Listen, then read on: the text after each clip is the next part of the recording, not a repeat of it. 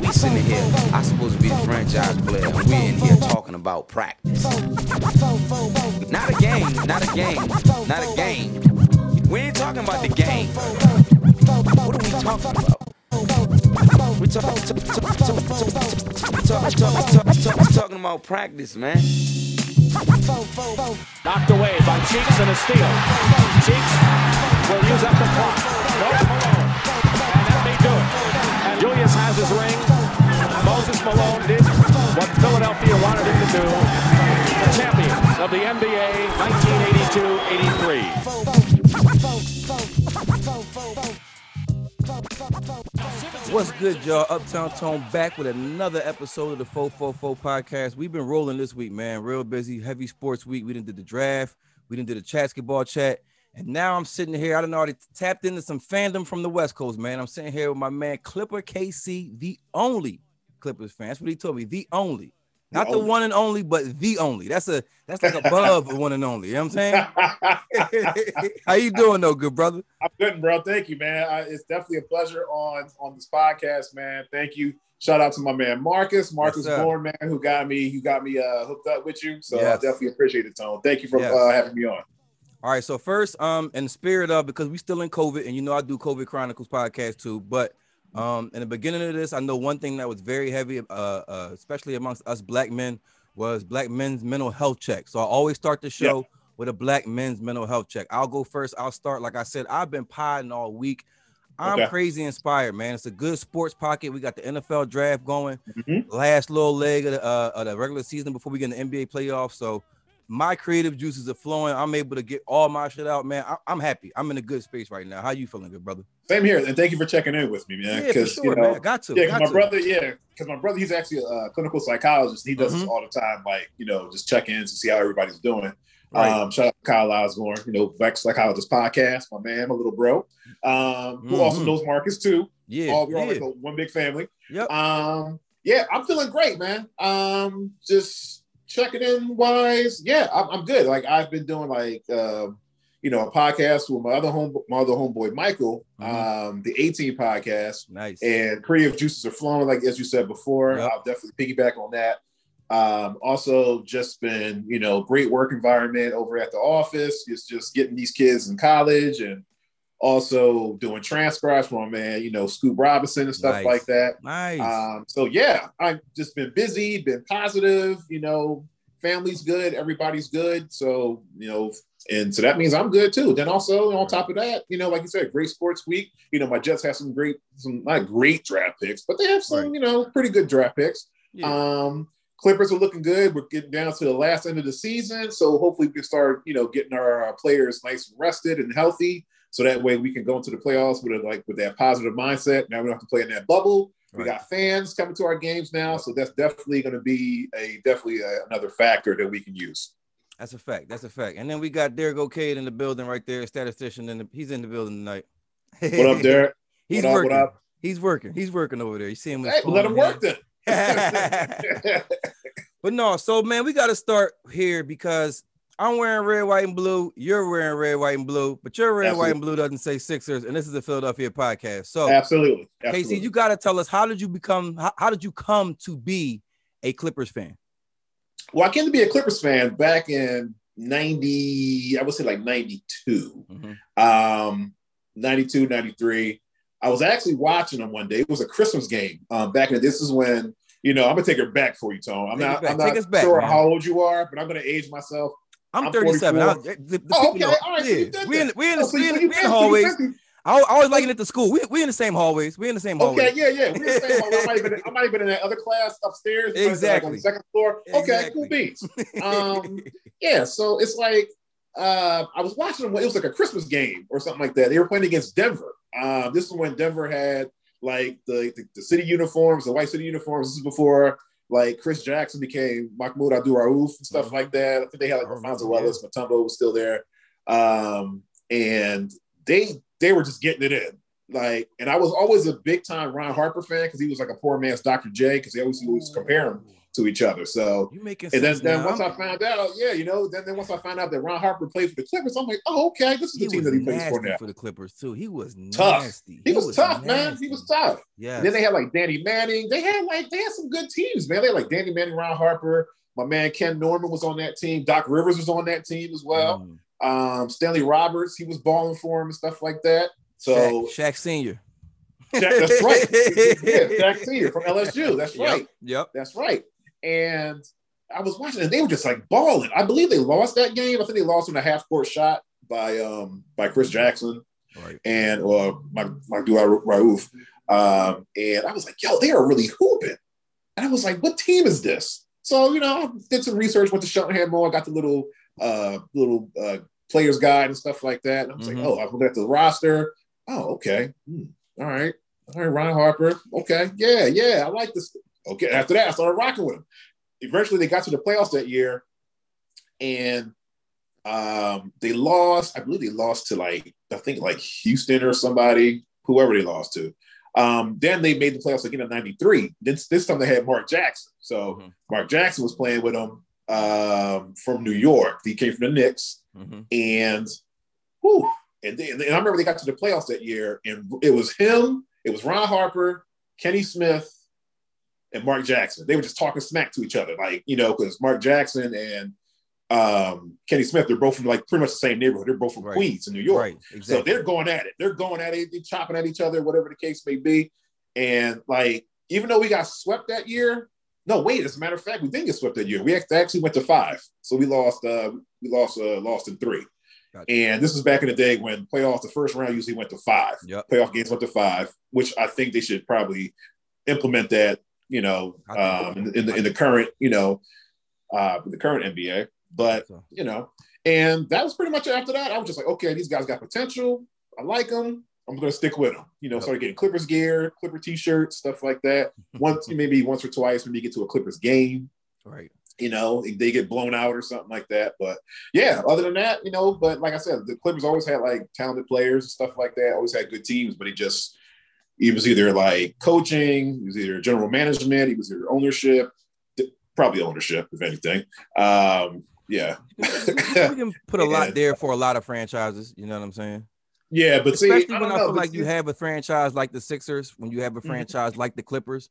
Like I tend to believe the Clippers are like a cult team. Like they're always going to have a fandom. They're always going to pack the building. They're always going to, and sometimes when you're an owner and you just into the capitalism part of it, you just into making money and you see like, well, damn, this team makes money.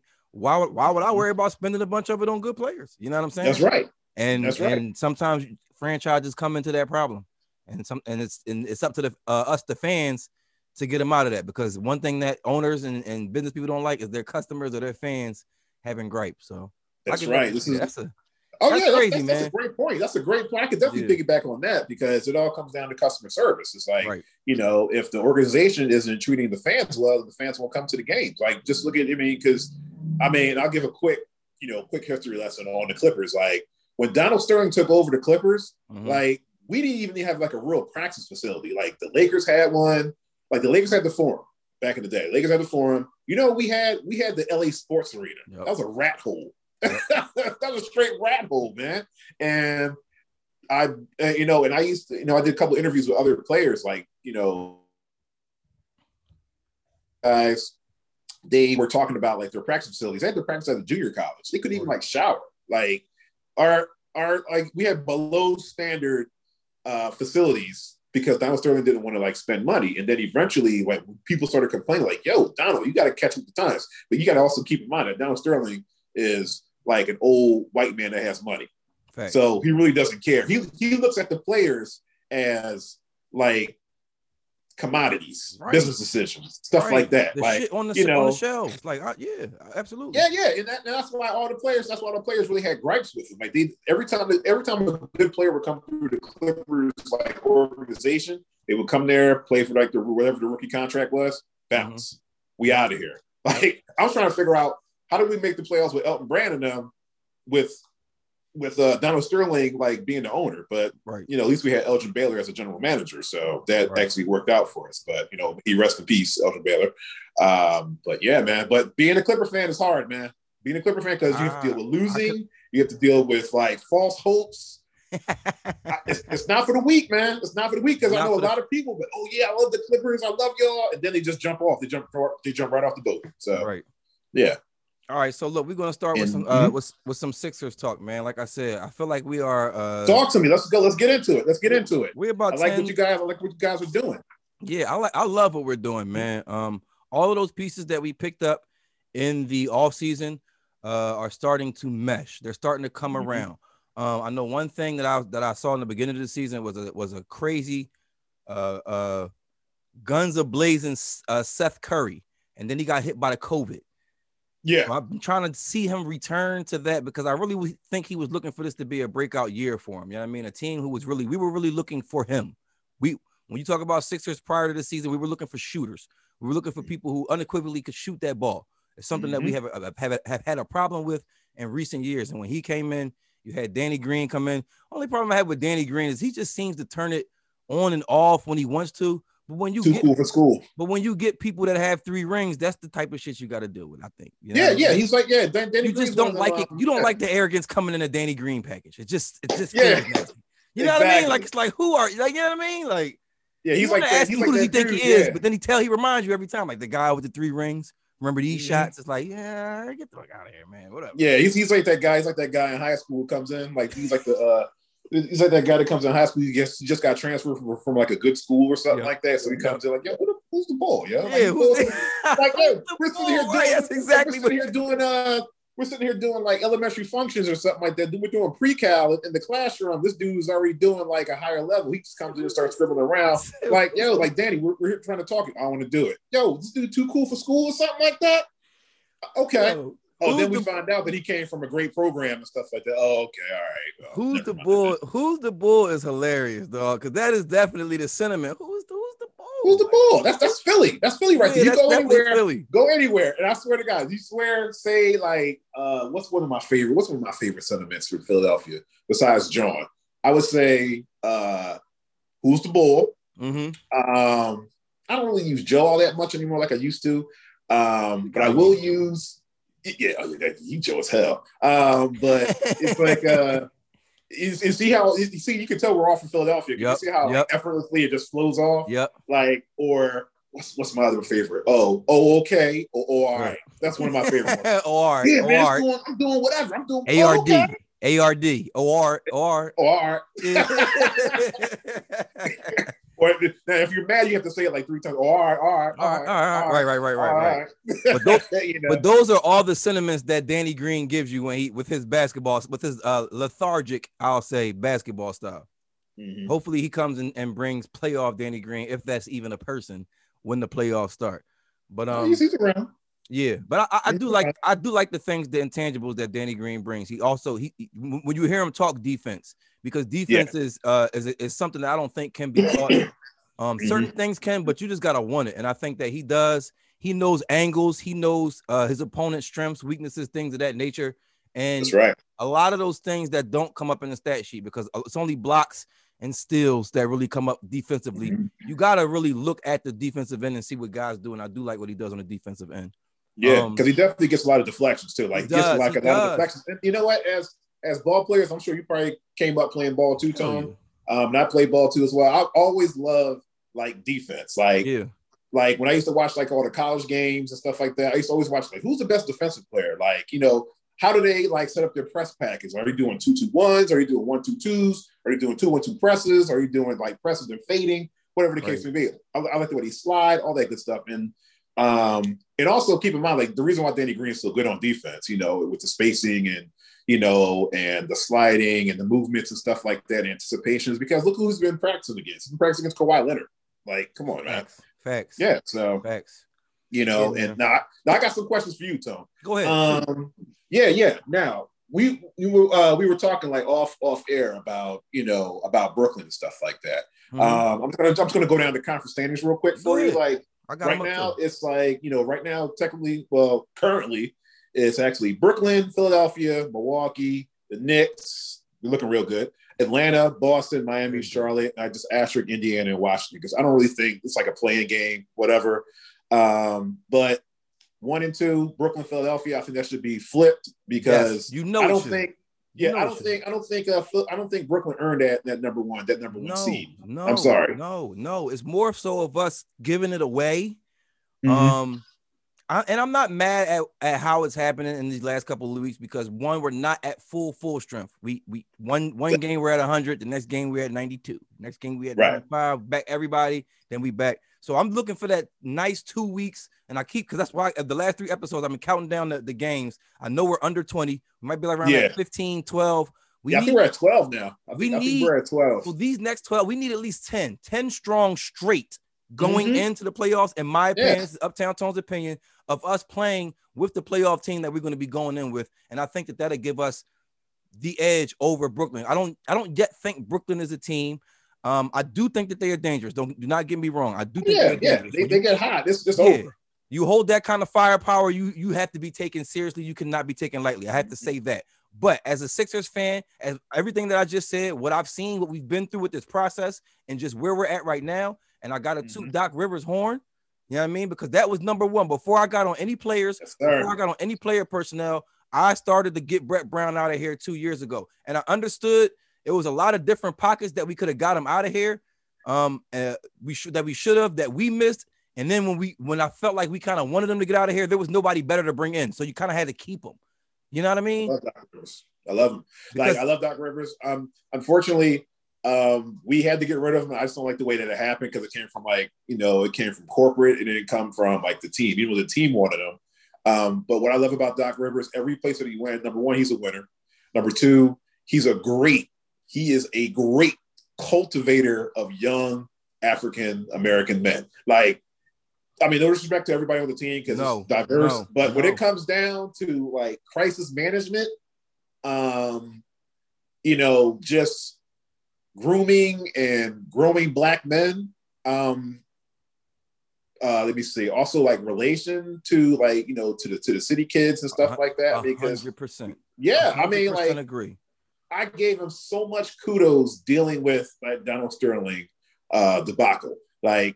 Because there were I would have known so many like coaches would have like they would have just checked out. They would have literally just checked out. Like Doc Rivers literally came to the team and said, "Listen,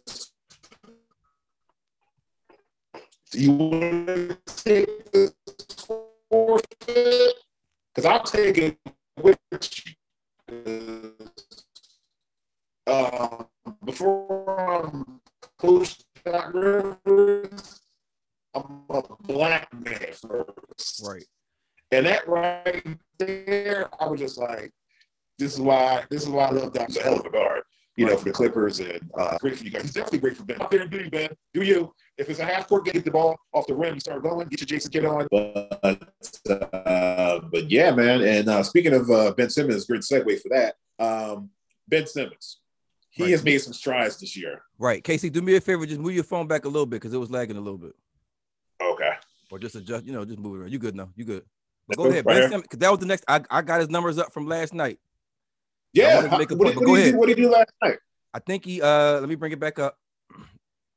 Ben Simmons had 18, 9, and 5, I feel like, last night. And that's where I need his numbers to be. Like, I don't need how everybody goes off the deep end and saying that, well, we need him to shoot. We need him to score X amount of points. 18, 6, and 5. 18, 6, and 5. Because you know why? If he's giving you 18, 6, and 5, he's the number one player doing all of that shit that don't come up on the. So if the player who does everything that doesn't come up on the stat sheet can give you stats like that on the stat sheet and continue to do everything that's off the stat sheet, we're dangerous. Real dangerous. I've seen, as a matter of fact, I like Ben. I mean, I really wasn't on him during his high school years, stuff like that. I mean, of course I watched him because we like basketball. I liked him at LSU. I already knew he was going to stay a year. But when I saw Ben Simmons last night and the way he was playing defense, and he was playing listen, what I love about Ben is like Scottie Pippen 2.0 minus the Hall of Fame credentials and championships. Because Scottie Pippen is that guy who can play pretty much like almost 1 through 4. Ben Simmons can play 1 through 5 because Ben Simmons is tall enough, strong enough, fast enough, young enough, and quick enough to guard anybody. Smart I've seen him a couple times guard man to man up and down the court. Trae Young, like all the way up and down, boom, boom, boom, like step by step. Like Trae likes to do his little wrap around the back passes and his, his little dribble up fake, step back, pull up, or step to the side or something like that. Right on top of that. There was a couple times where Trae was dribbling, coming down, and Ben is like a octopus or something like that. He just smothered him, and that was it. Got the turnover. Yep. Ben does all the intangibles too. Ben, and also, and I will also put Ben in. I will put Ben in contention for like defensive player of the year, man. Like seriously, like definitely. Now Joel Embiid, no, but Ben, yes. Why not JoJo for defensive player of the year? Depends. Well, who's he like shut down? Like, is he shut down anybody? I mean, I didn't know that's how you got the defensive player of the year. I mean, I just thought that I thought it was stellar defense over 72 games and locking shit down. I didn't know you had to shut somebody down. I mean, he's definitely like, Ben is actually player hating on people's scores and stuff like that. Also, let me see who else did I wanted to bring up to for your Sixers. You know who else I think needs to definitely get playoff rotation minutes and stuff like that? Quiet as kept. Tyrese Maxey. Yeah, he's ready. He's TTG. Yeah, Tyrese Maxey definitely needs to get playoff. And also, speaking of hate, why do people hate on Tobias Harris so much? Because he's quiet. Because he's steady.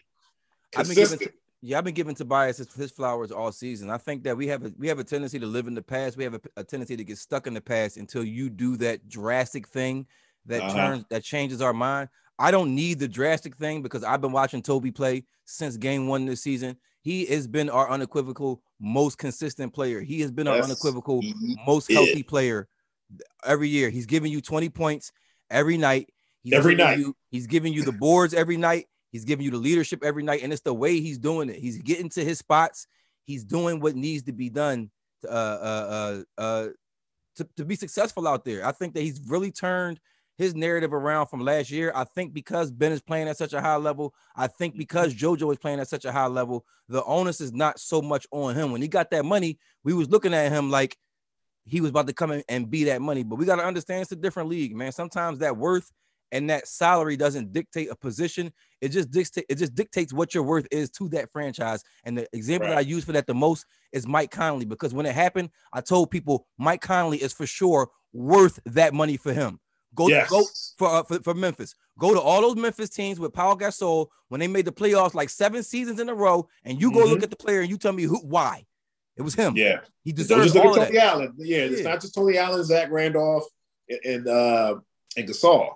Like because it's also going to him as well. Because Mike Conley he's a Clippers killer. He always kills us. Look at him now that he's acclimated in that Utah uniform. Look at Utah. Utah. More things. I want to give myself some more flowers. Not really give myself some more flowers, but when we were talking about Brett Brown and you were saying all of the things that Doc Rivers does for young black men and coaching, guess who else does it? And guess who was my first choice to replace Brett Brown? And we wouldn't have had to do much to do it. Who? Who's in first place in the West right now? Phoenix. And who's their coach? Monty Williams. And where was he at 3 years ago when we were asking for Brett Brown's head? Sitting next to Brett Brown. Yeah. And that's how much of a basketball nerd I am. Because people like Monty Williams, Monty Williams. Fast forward 2021, the Phoenix Suns are in first place in the West, and Monty Williams is the coach. Uptown another good cultivator of grown. I hate to do it to myself, but Uptown Tone, take your flowers on that one. I'll give it to you. Yeah, I'll give it to you. Most definitely, because I love once we got. I mean, and no disrespect to Vinny Del Negro before him, because like with Doc Rivers, because we had some pretty good coaches. We had bad coaches for the Clippers, but we had good coaches too. We had Mike Dunleavy. We had, may he rest in peace, Dennis Johnson, from the Celtics. Right. We've had Doc Rivers, of course, and now we got Ty Lue, who learned under Doc Rivers, aka he learned under Allen Iverson too. Was that like a joke? Was that like play on words or something? Because he stepped over him? It was a joke. I just got it. I was like, is it trying to be funny? I mean, it's cool. I mean, I tried to make it funny. That was a good play on words though. That like in a rap. That's bars right there. That's a bar. Hey, well, in my former life. Yeah, the bar. I like that. Learn under me like Ty Lue did Iverson. Ooh, bars. I like KC. Yeah, so I mean, I got another question to you, and thank you for that. Do you think they're going to resign Danny Green? You think they're going to resign him for the next year if everything goes well this year? How old is Danny? Danny's what, 30? He's like in his early 30s now. 1 or 2. Is he even 32 yet? He might, yeah, probably maybe 31, 32. I don't know. And the reason why I don't know is because Tyrese Maxey. I feel like the reason I wanted to actually add to that, as we just saw a draft go by, and we'll get into that. Last year's NBA draft was a very peculiar one. There was no March Madness. There was no tournament. So I think that is the main reason Tyrese Maxey fell to 21 to us. Because if that boy plays on that stage, he's going top 10. Oh, yeah. He's going top 10.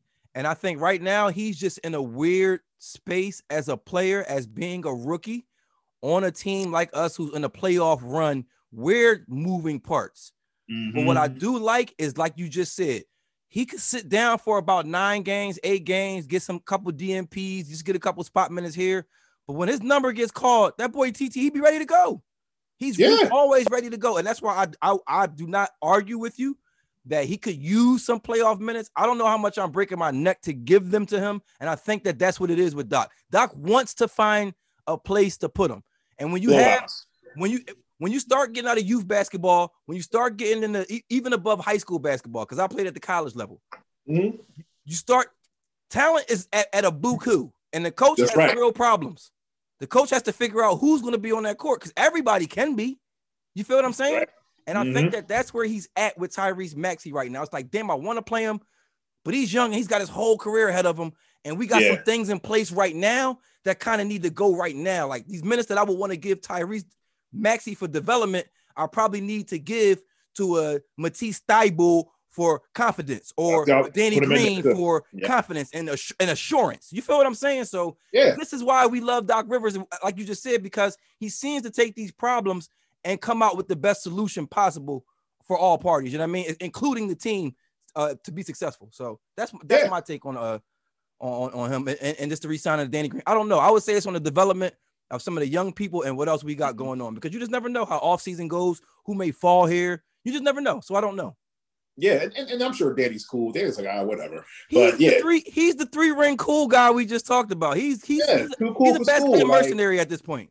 Like, yo, you come to the party with us? Exactly. No? All right, well, whatever then. If we don't, but like definitely like with Tyrese Maxey, because you know what Tyrese Maxey reminds me of? Tyrese Maxey reminds me of Terrence Mann, who plays for the Clippers, like number 14. And like Terrence Mann is just like been straight hooping over the past couple of times, and that's all he needs is just his number called. That's all that's been happening since that. Maybe Paul George might have been out, or Rondo might be out, or Patrick Beverly's out, or something like that, whatever the case may be, or even Kawhi. And Kawhi is also out too. Like he's taking Kawhi's place in the lineup, and every time he's came in, he hasn't been dropping like eye-popping numbers like 25 here, 29 there. He's dropping like steady numbers: 14, 15, 13, 10, 18. Playing defense on the most, playing defense on the best offensive player over there, and I think he's definitely worked his way like to that playoff rotation. I think that's the same thing that Doc's going to do. Like what'll probably happen, he'll probably be on that playoff roster, and then like maybe like in a blowout or something like that. He'll get in, and just start, running up and down the court and just get that, get those playoff minutes and get that playoff feeling, because the playoff speed is much different than regular season speed and preseason speed, as the great Charles Barkley said. Like there's 3 seasons: there's preseason, regular season, postseason, and the playoffs. That's a fact. But yeah, it's I definitely see like some minutes for him if they put him on there.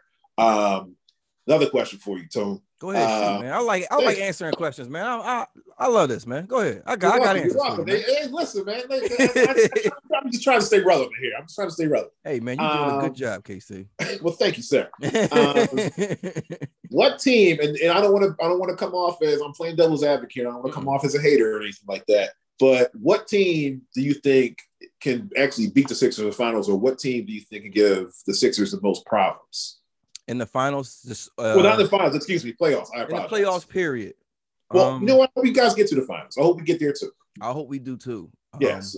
When I think about teams that's going to give us problems, I think about depth. I think about Swiss Army knives. There's a couple of teams out here who have Swiss Army knives. I don't want to put my bravado out there because I'm very high on the Sixers right now, especially after a game. It was a game night last night. We won, so I'm really ready to just talk shit and not hear anything about anybody else's team. But we'll talk your stuff there. This wouldn't be a reputable podcast if I just hopped on here and did that. So that'd just be a biased podcast. Exactly. I would just be the sports radio that I speak against. You know what I'm saying? Yeah. on your Howard Eskin type joint or something like that, or Mike Missinelli. Shout out. No, what I will say is that the clear and present danger is this. And matter of fact, I'll kill two birds with one stone because I also want to piggyback off what you asked earlier when you asked me about the when you were talking about the seeding, the Nets, us being number 2 right now and the Nets being number 1. Okay. I think that I have confidence in us against any team in this league as we are, bar none. I just do in a 7-game series. Whether that series goes 7, whether it's us leading in the series or whether it's just a dogfight the whole series. I like us, and however you slice the series down, I like us in a series against anybody. That being said, there are a couple of things that we do that I'm not confident in, and there are a couple of things that other teams do that scare me a little bit. Okay. I talk and I speak with supreme confidence against Brooklyn, like I always do. But I'm going to be completely honest, and like I just said before, whenever you have that kind of firepower, it's scary. It's scary as hell. When you got a Durant, when you got a Harden, when you got a Kyrie on the same team, those are dudes that can really take the game over by themselves, and you have 3 of them. You know what I'm saying? I'm banking on us being the better team, being a better team than them. But when we get into these pockets where we don't hit, we're not hitting. We have to become a more consistent team shooting jump shots. We got to be a more consistent team shooting 3-pointers. Seth Curry can't disappear. Whenever one of us doesn't play good, or when one of us isn't there, we're a completely different team. And I just don't want a team to get advantage of us in that right. You know what I'm saying? Right. So Brooklyn scares me there. Milwaukee doesn't scare me in a 7-game series. Not really. You know what? I think the mystique is over. Yeah. They don't scare me at all in a 7-game series. So I'll just expedite it straight to the West and speak it into existence as if we're going to be in August we're going to be in the in the finals. And naturally the Clippers and the Lakers scare me. The Clippers and the Lakers are very, very good matchups because when you talk about the Lakers, you talk about LeBron James, you talk about AD. We got Embiid, but they got AD is a hell of somebody to combat your Joel Embiid. Even though when they go head up, Embiid has been getting the better of them. You know what I mean? But again, a 7-game series changes things. A 7-game series on that level, on that stage, because I would like to believe if Charles Barkley says that it's preseason, it's regular season, and it's postseason, then I would think it's an asterisk for some of us who's gotten there. And I think that NBA Finals is a completely different beast. Totally different. Just with game times, all the games start later. All the games are starting at 9:00. You're playing every other day, guaranteed. You know what I'm saying? Every other day, guaranteed you're playing. So. And they're prepping, like everybody, like there's no such thing as game plan. Like it's like if I were to coach, like in the playoffs, it's just like Doc Rivers used to do this too, and I'm sure he's going to do it with your Sixers too. If you guys get to like a game 6 or a game 7, he's not even going to give y'all the game plan. It's going to be like, listen, you should already know what to do by now. I'm not even opposed to that. Who's your assignment? Right. Who do you have to stop? Right. Who do you have to defend at the team? Let me adjust on the fly. But the right stuff on the chalkboard in the beginning of the game makes no sense. We know what it is at this point. Game 6, we didn't spend 5 48-minute games playing against these same guys. And that's why I love playoff basketball, because it becomes more so chess than just this up and down, running up and down game. You know what I'm saying?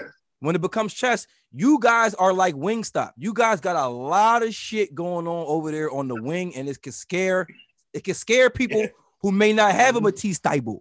It may scare people who may not have a Ben Simmons. Right. You know what I'm saying? You get the PG and Kawhi getting in their act, and that shit could get ugly for you at 5 minutes left in the first quarter. That's right. We got how much time left? Yeah, and I've seen it. Like, especially people keep poking this dude PG with a stick. He's gonna snap. He hasn't even snapped all the way, but he's had some. Snapping, though. He's had some leave me the fuck alone games, and it's like, all right, PG. I know the jokes is kind of cool. We've been doing this and that, but all right, You know what I mean? Like he's not taking lightly to this criticism that's been thrown around him these last couple of years. You know what I'm saying? And he's doing. And what I love about PG, and thank you for the props for that. Yep. And what I love about PG, he's just taking this all in stride, man. He's not going. He's like, because before he was on Twitter, he was on Facebook, and that's what was bringing a lot of it on, because he was, you know what I mean? Mm-hmm. He was bringing a lot of it on himself. And then the internet, like as you know, the internet is undefeated. Like they don't care.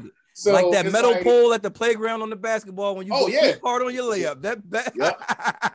Metal pole, the wall, it's undefeated. And he's been playing great, man. Like he's been playing like downhill, just been like he hasn't been mouthing off to the refs. Like they're not giving me calls. I'm like, yo, you know what you're doing? What I love about PG, instead of just mouthing off to the refs, he's making the refs make. He's putting the pressure on the refs to make them make a call. Yep. I'm going to the hole. I'm not complaining. I'm getting the bucket. I'm going to the line, converting my free throws and stuff like that. I'm playing defense. You notice how Devin Booker, he kind of like backed off with all that talk now. Mm-hmm. Like, because he tried to call him soft and this and that. And okay, PG, take this soft. How about this? Take this 28 and 11. How about this? The person complaining about being double teamed in pickup games can't be the one calling people soft out here. Like, yeah, I mean, like you're gonna get double teamed in a pickup game, especially like, listen, if the game goes to 5,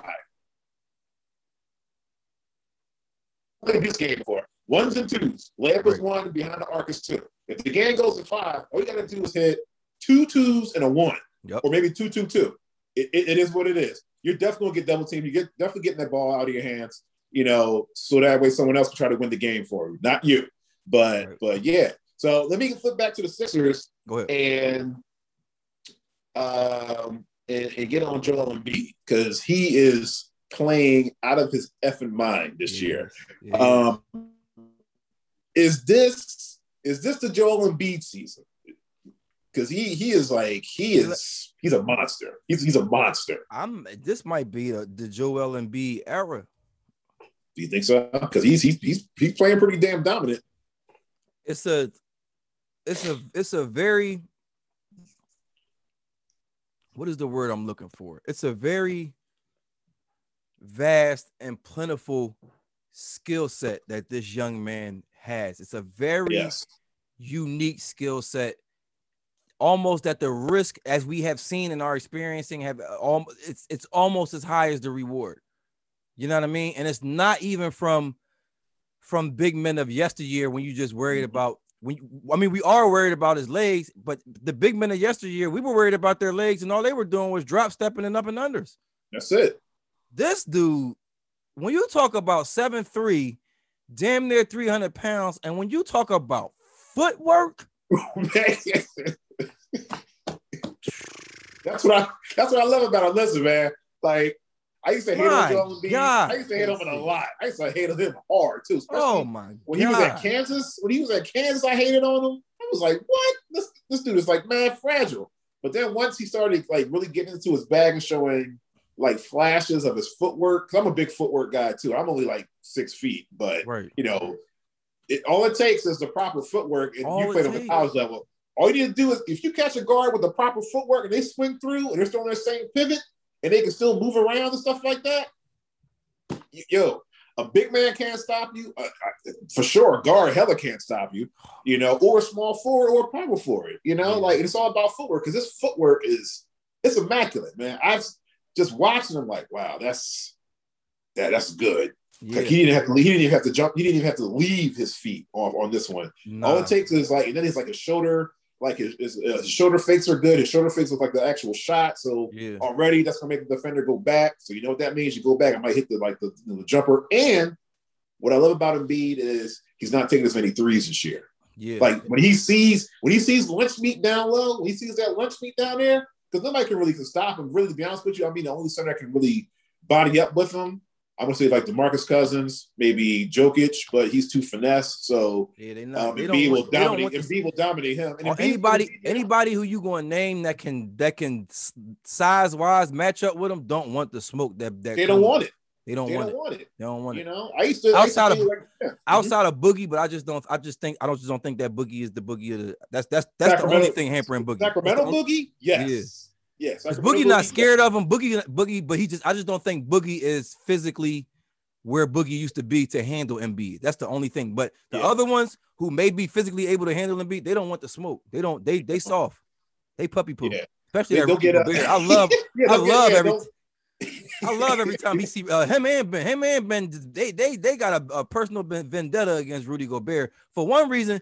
One of the reasons why I think the Sixers are very, very, very successful is because this is the first time I have to make mention of this every time I have somebody on here. Every time we have a 4-4-4, is we have two all-star players having a silent competition with each other for the Defensive Player of the Year award, and I think that's given our team a mentality that's just that's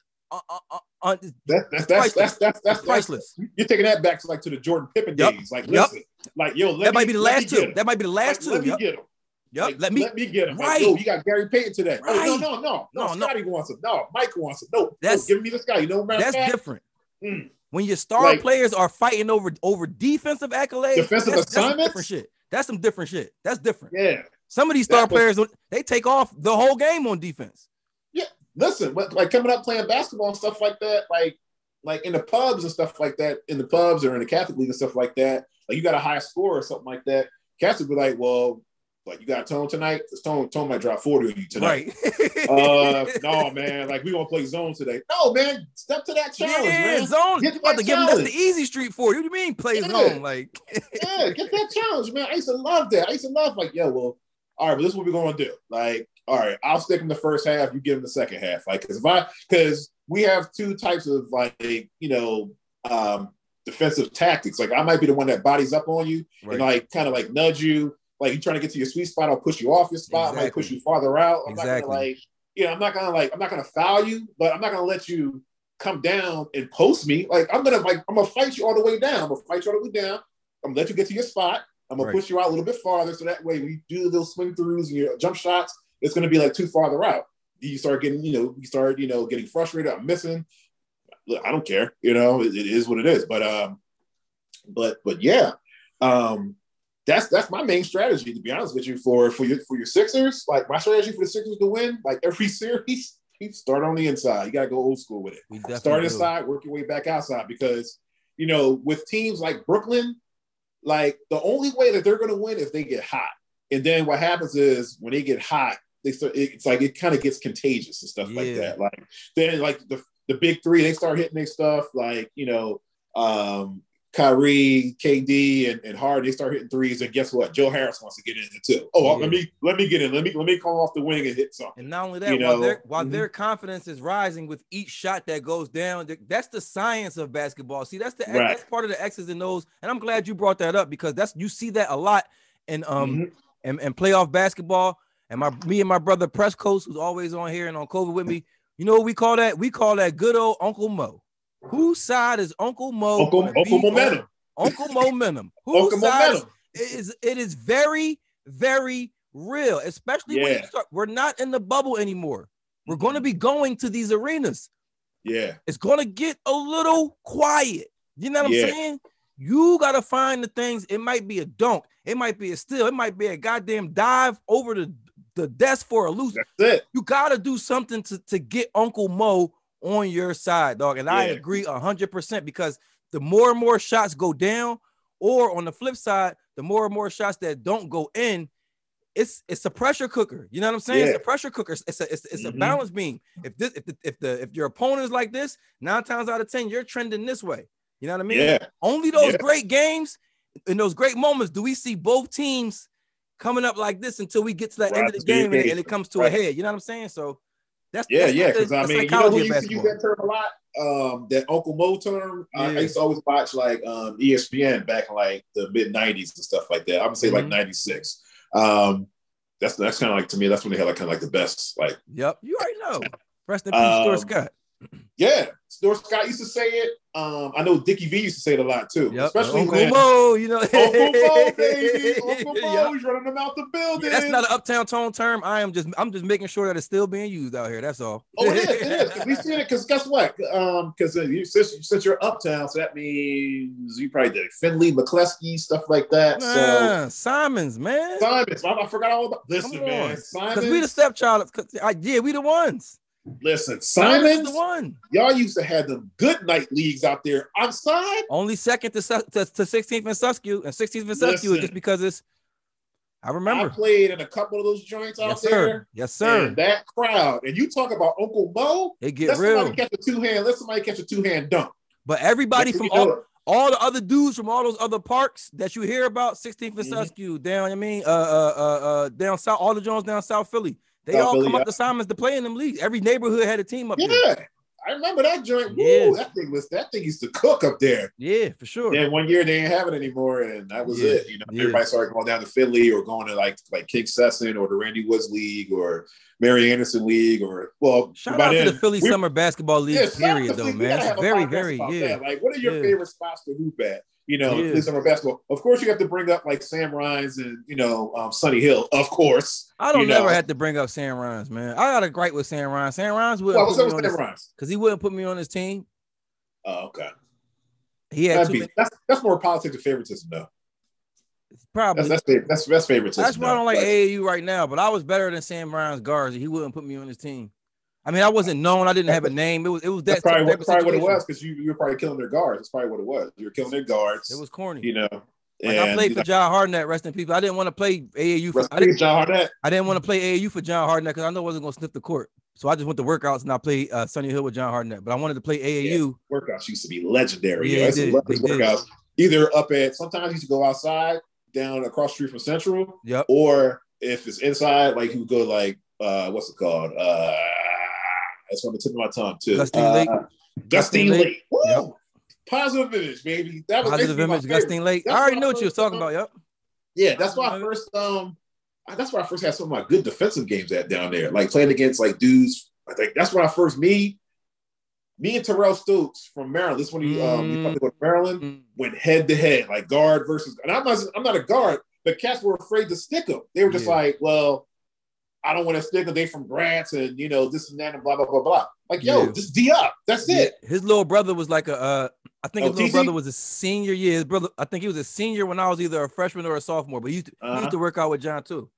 Yeah, TT. Yeah. I used to love to. I used to love. We can talk about that forever. We can. Hey, listen, man. This is pod. This is not CNBC. This is not ESPN. This is the podcasting world. We can segue wherever we want. I think the fans like when we give that off color talk. But we got playoff talk to get to. We'll stick with it. Stick with it. Yeah, we definitely got to get into that though. Definitely. That was some great ball. All right, so right now I want to get into the standings. I want to say my last point with the Sixers and the Nets was going to be I agree with you. The Nets don't deserve the first spot. I think it's more of what we're not doing than what it is what they're doing. And then number two, the second part to answer your question of who scares me. I don't think it's more so of a who than it is a what, and it's going through this playoff run as the second seed. I don't want to see the three. I don't want to see the guys that are right there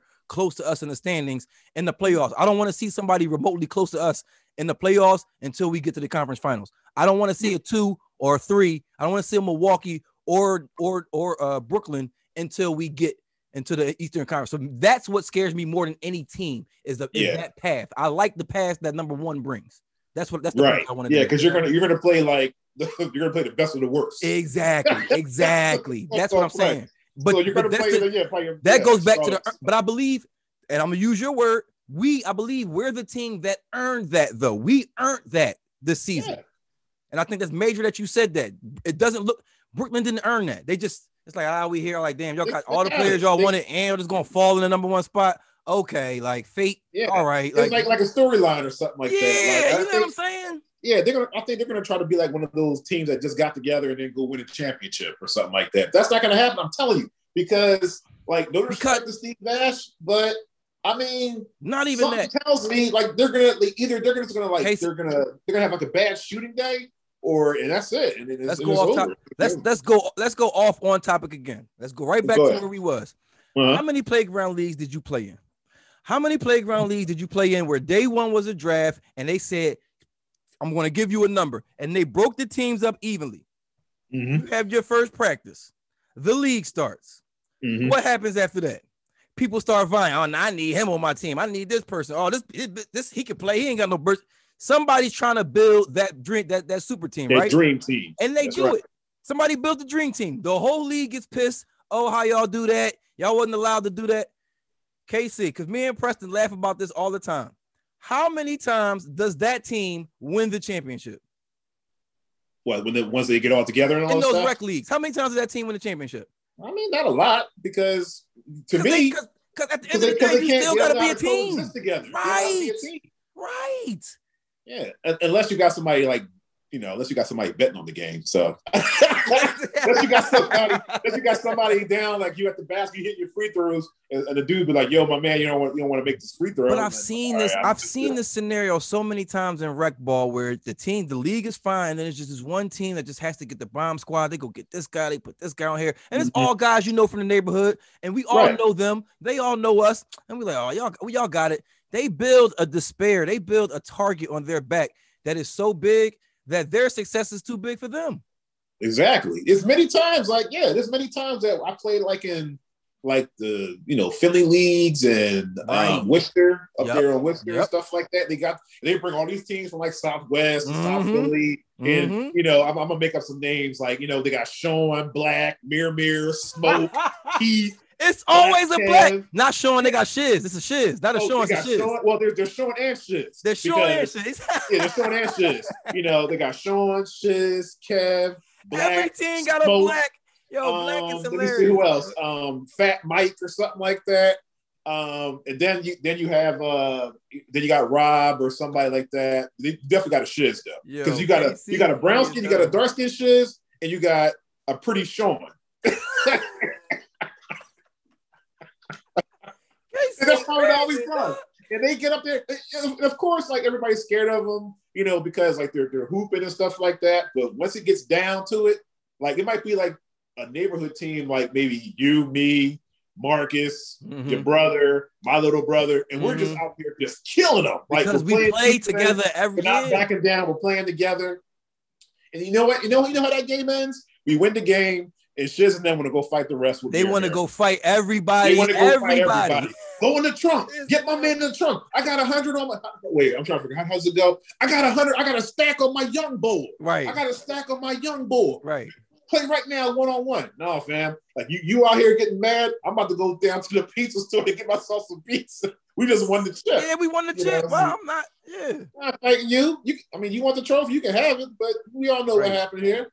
Yeah, that always happens. Like my man Kiss say, if I'm winning, what I look like getting even with you dudes, man. I'm going to get me a Gatorade. Right. That's right. I mean, yeah, I even seen it like in college. Like I seen it done in college too. Like they try to like get all these transfers and these recruits and stuff like that. What happens in the end in the tournament? They get met by somebody. And they just have to, either they got their number or they're having a bad shooting night. They don't know who to depend on to take the last shot or the first shot or the second shot or the third shot. Right. Or if they're in a funk, they don't know how to shoot themselves out the funk and stuff like that. Because, Wise man always told me the worst way to get out of a slump is to stop shooting. No, you keep shooting. You have to shoot your way out of this one. You do. You have to. Yeah, you're going to have to. I'm afraid you're going to have to. If you have a bad shooting night, you have a bad shooting night. But I've always seen that, though. Like, I've always played on teams. And this is the honest truth. Like I've always been on teams that were like good. They were okay, but it was just like the way that the team concept was. Like we were, we always played defense. We really didn't back down. We had okay shooters and stuff like that. Occasionally we would get hot, but it was just more of like I don't know. It was just more fundamentally sound. And usually the fundamentally sound teams usually get farther in the playoffs. Or sometimes they get to the championship, whatever the case may be. But the game is the game. It don't matter. I don't care who the talent is. None of this talent, none of these things, none of these individual accolades that these players continue to put out here. It pushes the game forward, but it never goes above what the game is. You can't be bigger than the game. This is one of the ultimate team games. This is why it's my favorite sport, even more so than the football, even more so than baseball. Baseball's a little slow. Baseball's a little boring. Football at a certain point, you can just really use brute force. You know what I'm saying? Yeah. This sport requires so much tandem. It requires so much cohesiveness. And when you just up, I always picture myself at the top of the bleachers. When you see a basketball play get run, it's like it's fucking poetry in motion. Poetry in motion. Backdoor screens, V cuts, UCLA high post, the different positions, the different. That shit is beautiful to watch. Pin down, man. Flex cuts and all that stuff. It's beautiful to watch. It's beautiful. It is even like when I used to watch this is when I really started getting into basketball and really like playing and stuff like that, and just watching like stopping breaks. Like the prettiest thing I've ever seen on defense is a guy coming down and he's backpedaling on a 1-on-2 or something like that, or a 2-on-1, should I say? And he stops it, or he makes them slow down. Like, slow down. Gets that perfect angle to guard them both. He gets it's like Danny Green said, it's angle. That takes a lot. It takes a lot, and that's why everybody's not a good defender. Yeah, it takes a lot, but I know exactly what you're talking about. He can successfully stop a 2-on-1, and it looked effortless. Like, damn, they didn't even have any chance against him. He doesn't do nothing. And then also it's like just watching like on defense. Just the communication, like some of the great defensive teams that I've watched over the years, like in college and pro and stuff like that. Like my favorite college team was Maryland, because the way they used to do their defensive schemes and stuff like that, like they used to communicate so good. Temple was like that too. Temple was really good at communicating, like their defense, like that matchup zone, the John Chaney matchup zone. Rest in peace. Good. That's a very good. Georgetown was really good with that, like with their traps and stuff like that. But they used to always, what I used to love about that, they used to always communicate. That's why that's why sometimes when I was up at Eastern doing like commentating and stuff like that, I used to always watch the girls' games, and the way they used to like shout and say things like, "Yo, he's dead! No, screen left, screen right, fade," stuff like that. Come back. There's one behind you. Watch your screen, stuff like that, and like. The communication is like an art form in itself. Like sometimes this is how you know your teammate doesn't like you.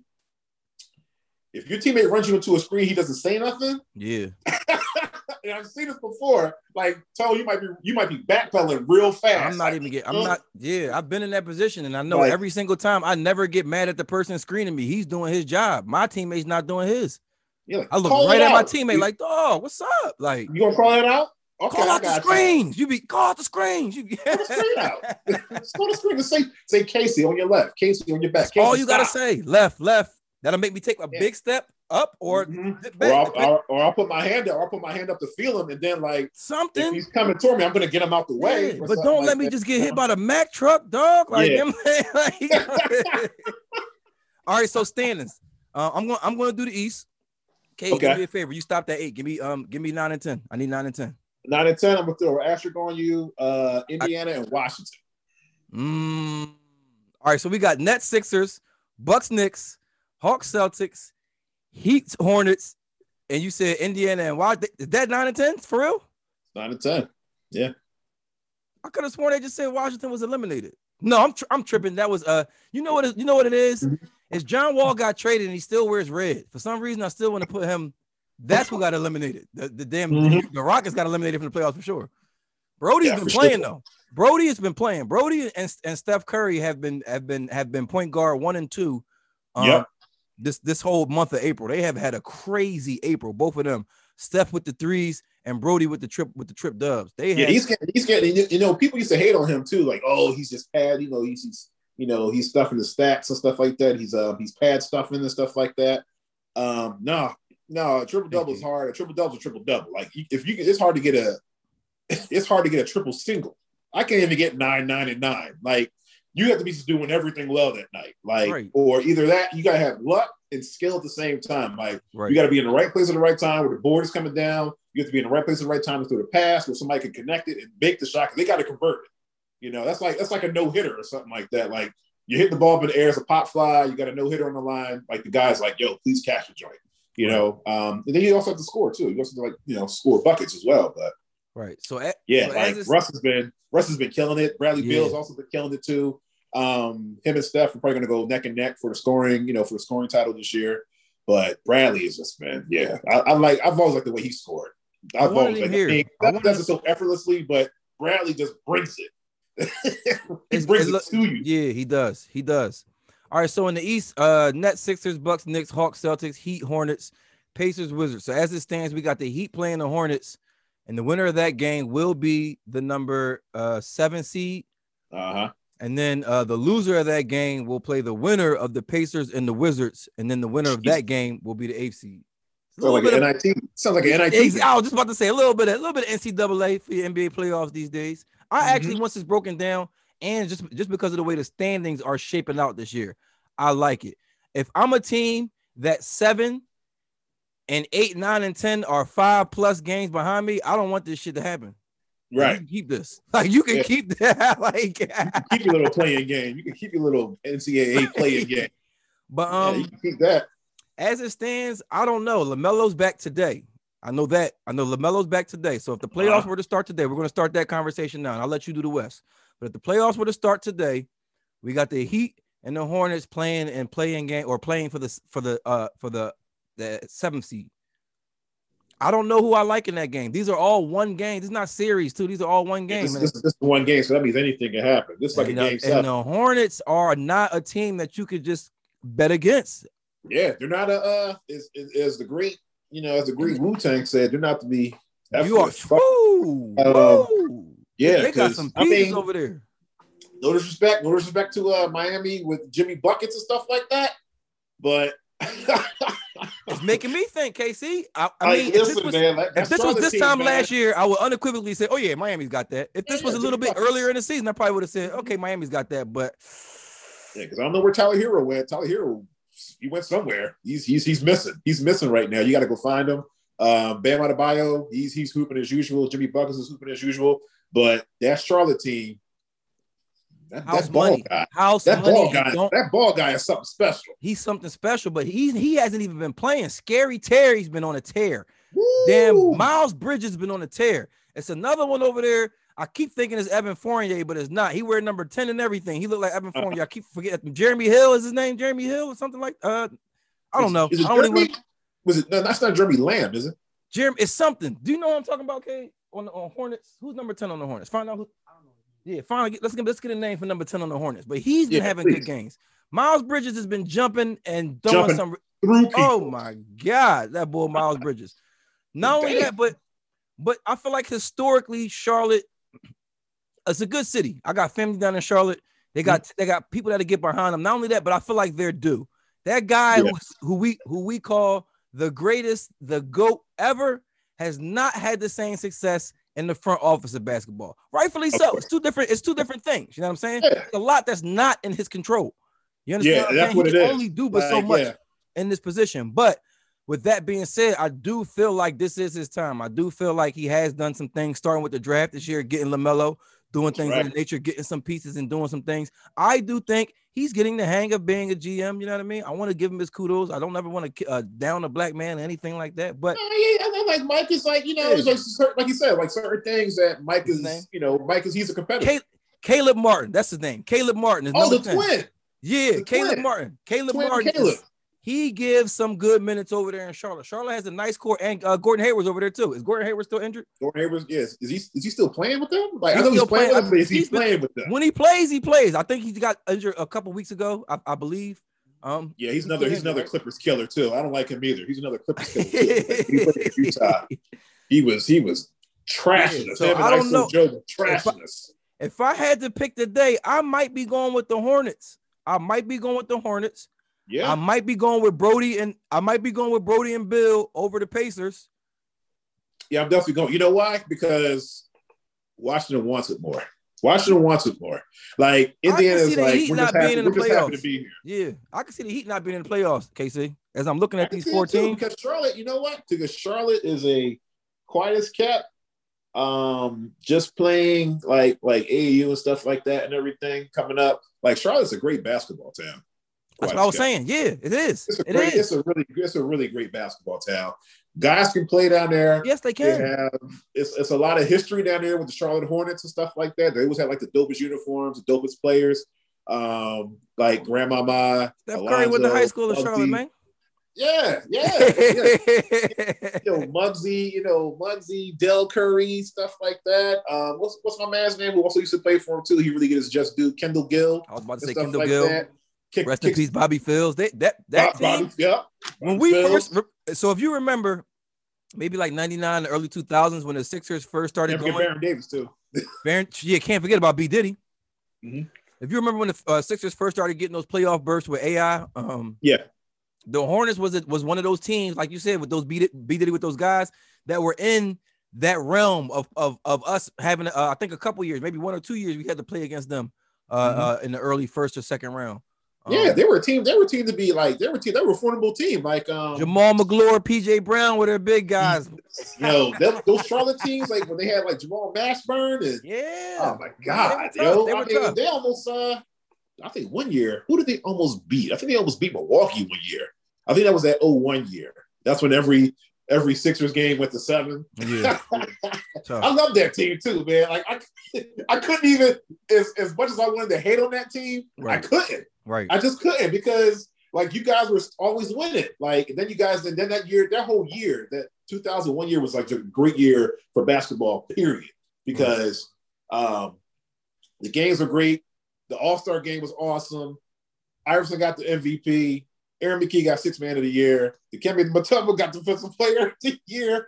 You know, Larry Brown got Coach of the Year. All-Star game. Yeah, I mean, Kobe was man at the All-Star game because he thought the All-Star, MVP should have went to him. Nope. That goes to Allen Iverson. Right. Larry Brown gets Coach of the Year. You guys knock off the Lakers in the first game of the series in the finals. Plus you guys plus Allen Iverson got the MVP. Yep. I forgot who you guys were playing that year. I think you guys were playing Toronto or something. You guys played Toronto. We played the Pacers. Yeah. Was it the Pacers? Okay. We played the Pacers. We played Toronto. And then we played Milwaukee. Listen, when Iverson got that, me and my girl, shout out to the OG Tracy Johnson. She's a diehard Sixers fan. She knows her stuff too. Yeah, Tracy, we're gonna get you on here next time instead of KC. Please do, man. I hope you have a Sixers shooting shirt. She knows her stuff. I hope he got you a nice Sixers shooting shirt. Oh yeah. She used to go to U City. She played for U City back in the day, and also not on the team with my homie Ebony Twigg. She ain't play on them teams, did she? Well, she came on this week. Tracy played I think she played like in the 80s. She played like in the 80s. Yeah. But yeah, I remember that when I'm not sure if they played against the Pacers or they played against the Raptors, but I think it was like the first home game they had, they presented AI with the MVP award. That was the Raptors. That was because they used to give it in like the second round back then. Yeah. Okay. Because listen, man, the atmosphere was crazy, yo. Nuts. They was giving them towels out every game, and the towels was going crazy. And the Raptors looked around. Like Vince and shout out to Alvin Williams and everybody. They looked around. Del Curry too. They all looked around like, damn. Yeah. We want to chalk this game in tonight. Shout out to Vince for not telling UNC to mail his diploma too. Shout out to Vince for actually wanting to be there on that day, the same day as a Game 7. Right. I don't think we could have done it without you, Vince. Wow. Like back-to-back close. What'd you say? Huh? Did he have like back-to-back 50-point games against you guys like in the playoffs? Or AI had 50, him and AI was just going fucking dumb. It was like AI had 46, then he had 48, then AI had 50, then AI had 52, then he had like 50, then AI closed it out with like 4. I was like, yo, it was definitely like it was the series where you like, okay, this Bull's not the dunk champion. Like this he one of them ones. He can play. He one of them ones. Like he one of them ones. The real one. He plays this game for real. Shout out to Vince. Definitely. Shout out to Vince. It's a real good on Netflix. I don't know if it's still there, but it's a real good documentary on Vince Carter, which really builds him as the first Drake. You know what I mean? Like, he put Toronto on. No, I'm not the first Drake, but he had a very, very, very good career on and off the court. He was very integral in the development of the popularity that Toronto has right now. And it was purposeful. Like he kind of, nice. It's like really good. It's really good. Yeah. It's really like good. I like that. That's awesome. I think it's called Vinsanity. You got to check it out. I'm definitely going to check that out. Yeah, it's real. It let me into a lot I didn't know. His business acumen. He's very, very keen businessman. They say he is the credit for bottle service. Oh, Vince, go ahead. Vince. Because he came in. That's what I'm talking about, Vince. Use that UNC degree. Yeah. They said he came in and he started to see that once his spot started getting popular, people's time was being killed at the bar waiting for the bartenders, but the people who could afford it would just ask for the bottles and come over here. It was all VIP. So he said he just opened up bottle service. Just buy a bottle. You don't really have to have a table. Just buy a bottle. Like, you know what I'm saying? Like, just get the bottle. And he really started the bottle. I said, man, that's crazy. I need my man Vinsanity to get his flowers. Like, he started bottle service, not the rappers. That's VC right there. It's like, yeah, man. Yeah. Speaking of that too, because Vince, shout out to Vince. Like, I loved him in high school too. Definitely part of one of the greatest high school classes ever. No disrespect to Kobe's class, no disrespect to Lamar Odom's class, and Tracy McGrady and all them.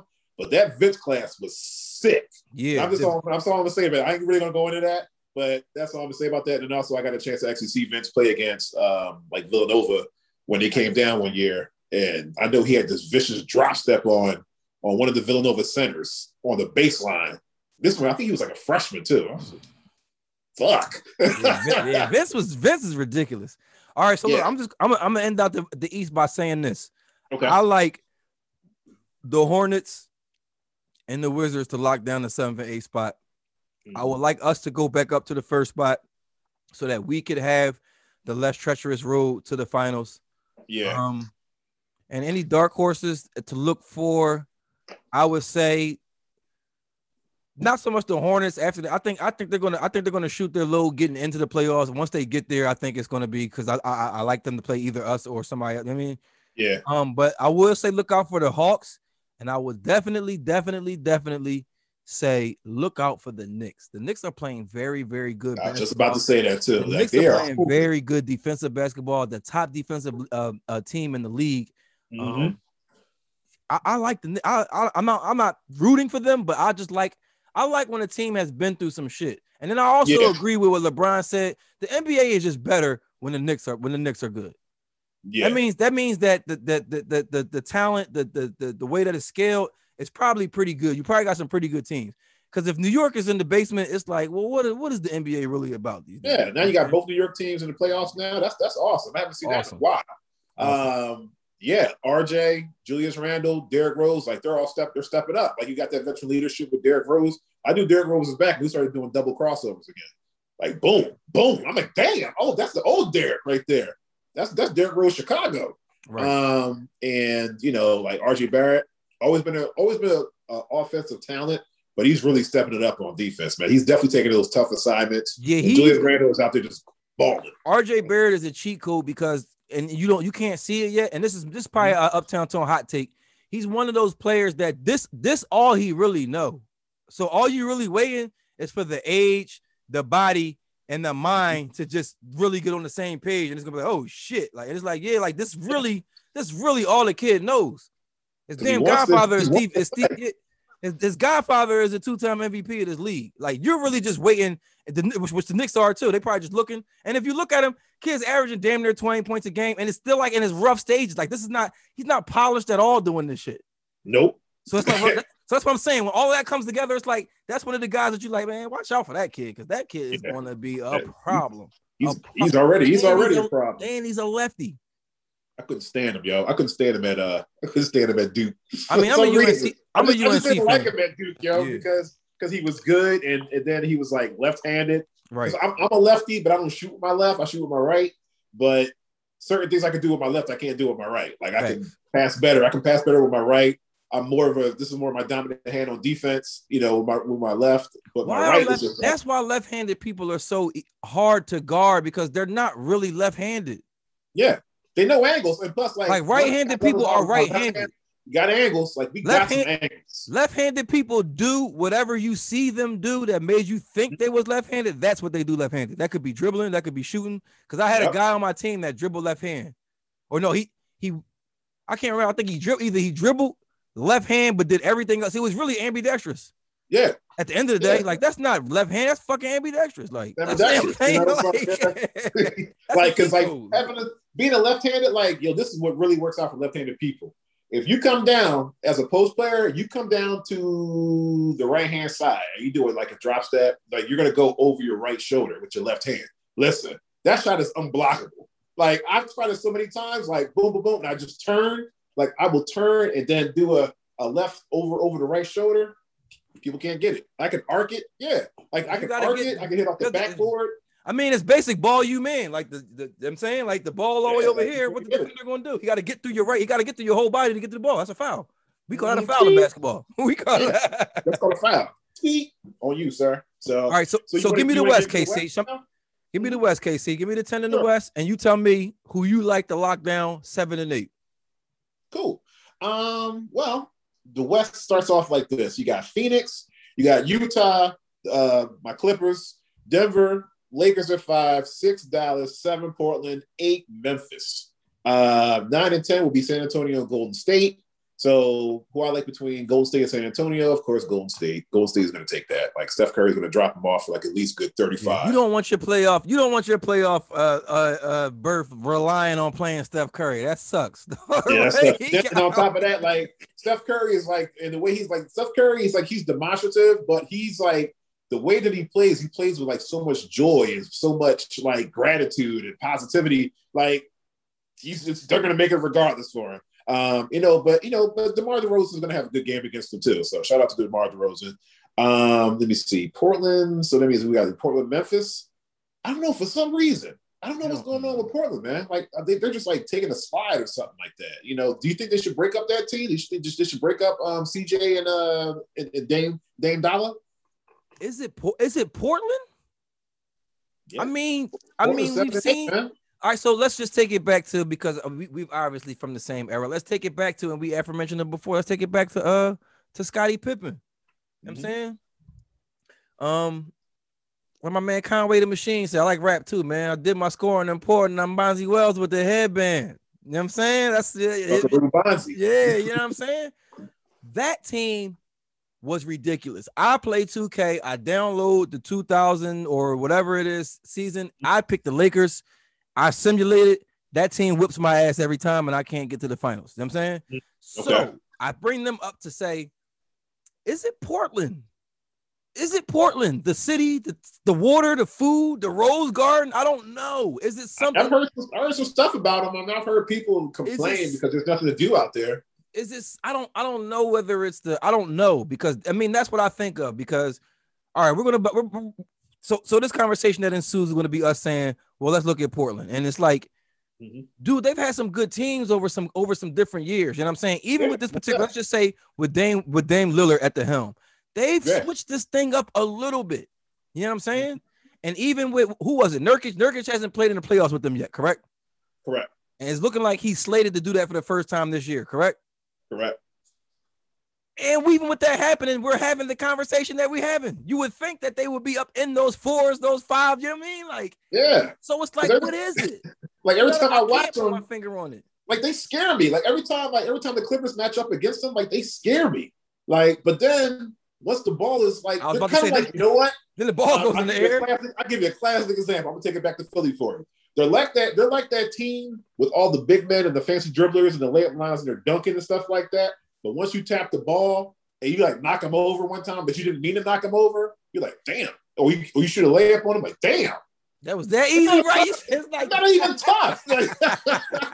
Or how we say in Philly, and them niggas not even tough like that, right, man. Let these niggas up. Soft. You know? They soft, man. They soft, right, man. Let these niggas up. Right.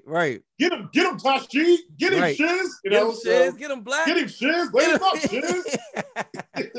You know, so facts though. Facts. And if they're not important, if Portland is not careful, they could be on the outside looking in because they got that kid Ja Morant, and he's not for play. He's not for play. He will take off on you right below the dots and bang on you.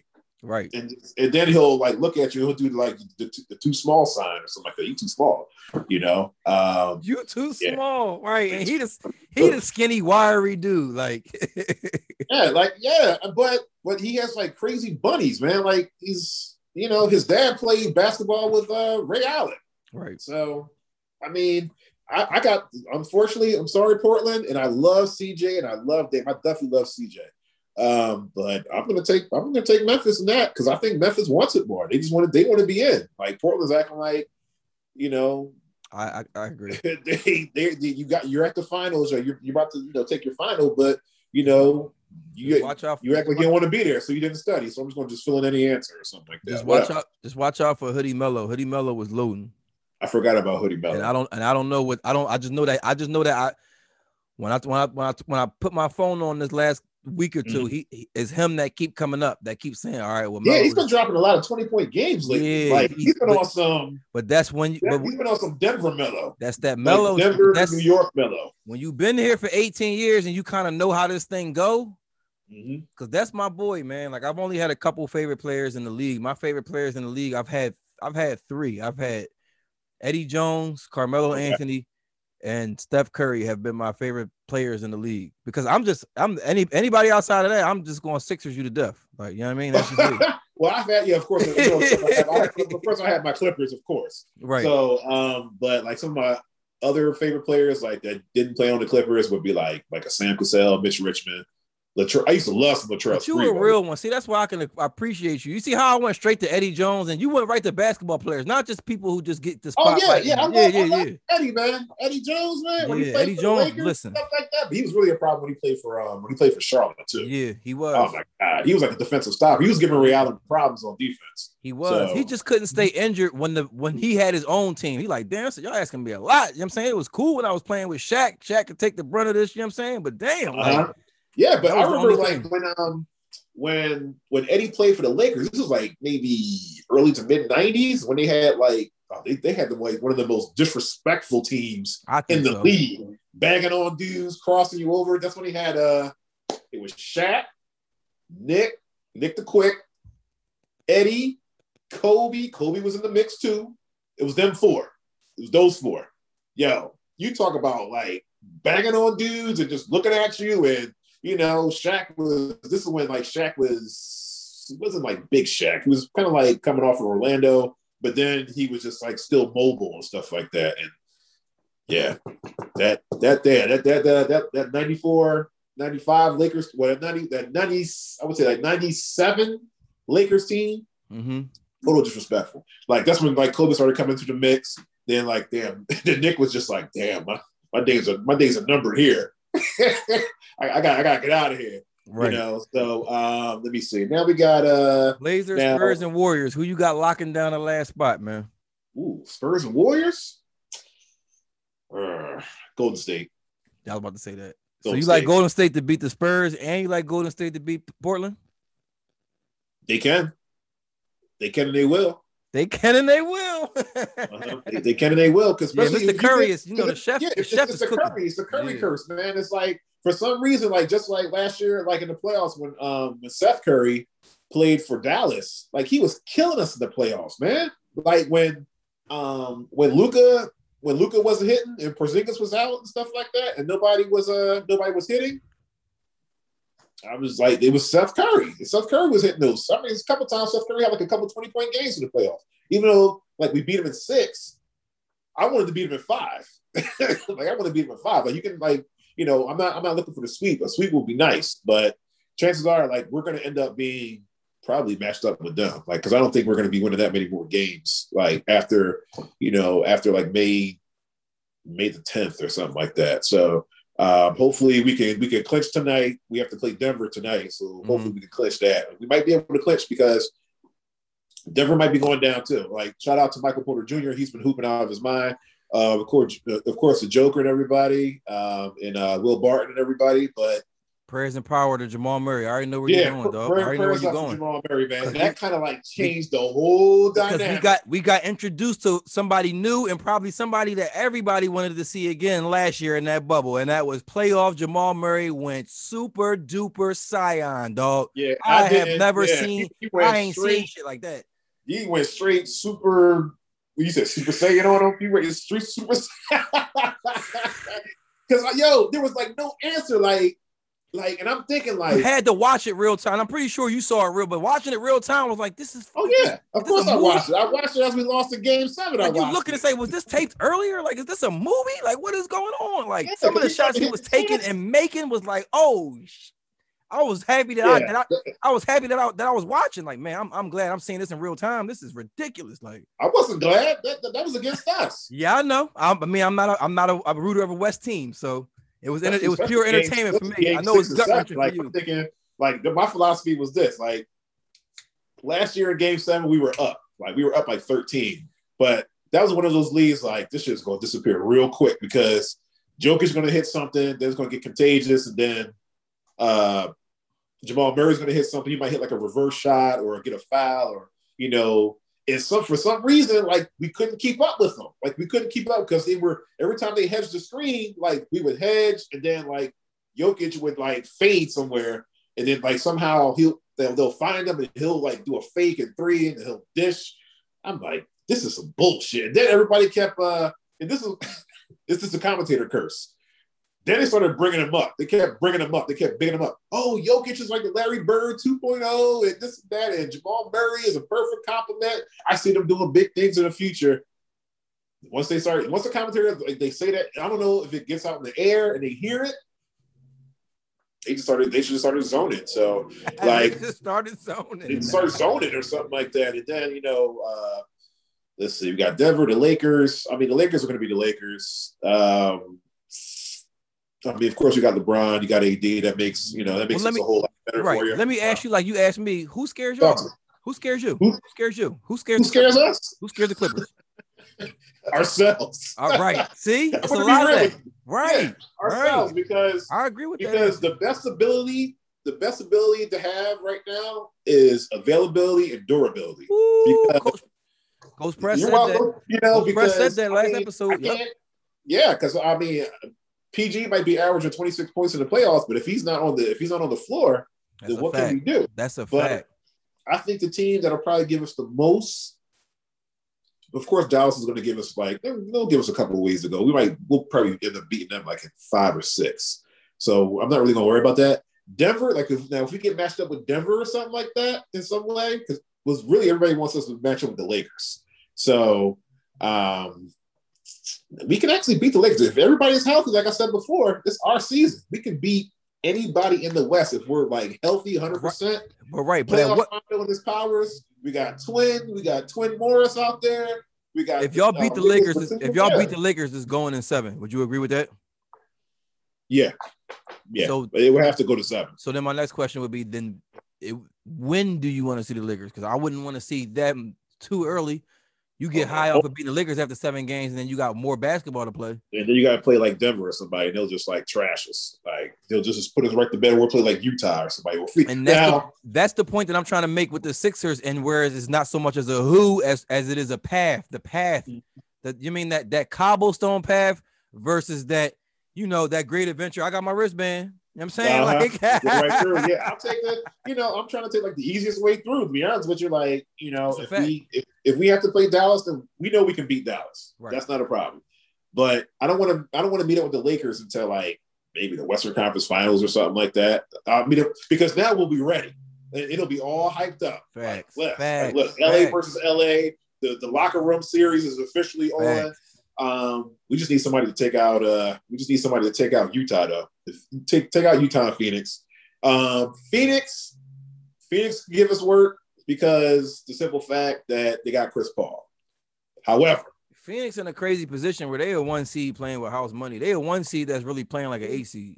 I've never seen shit like that. Like they don't have any championship. I mean, outside, I'm pretty sure these grown men wake up and play this basketball game with pride every day. So I'm not trying to say in that fact.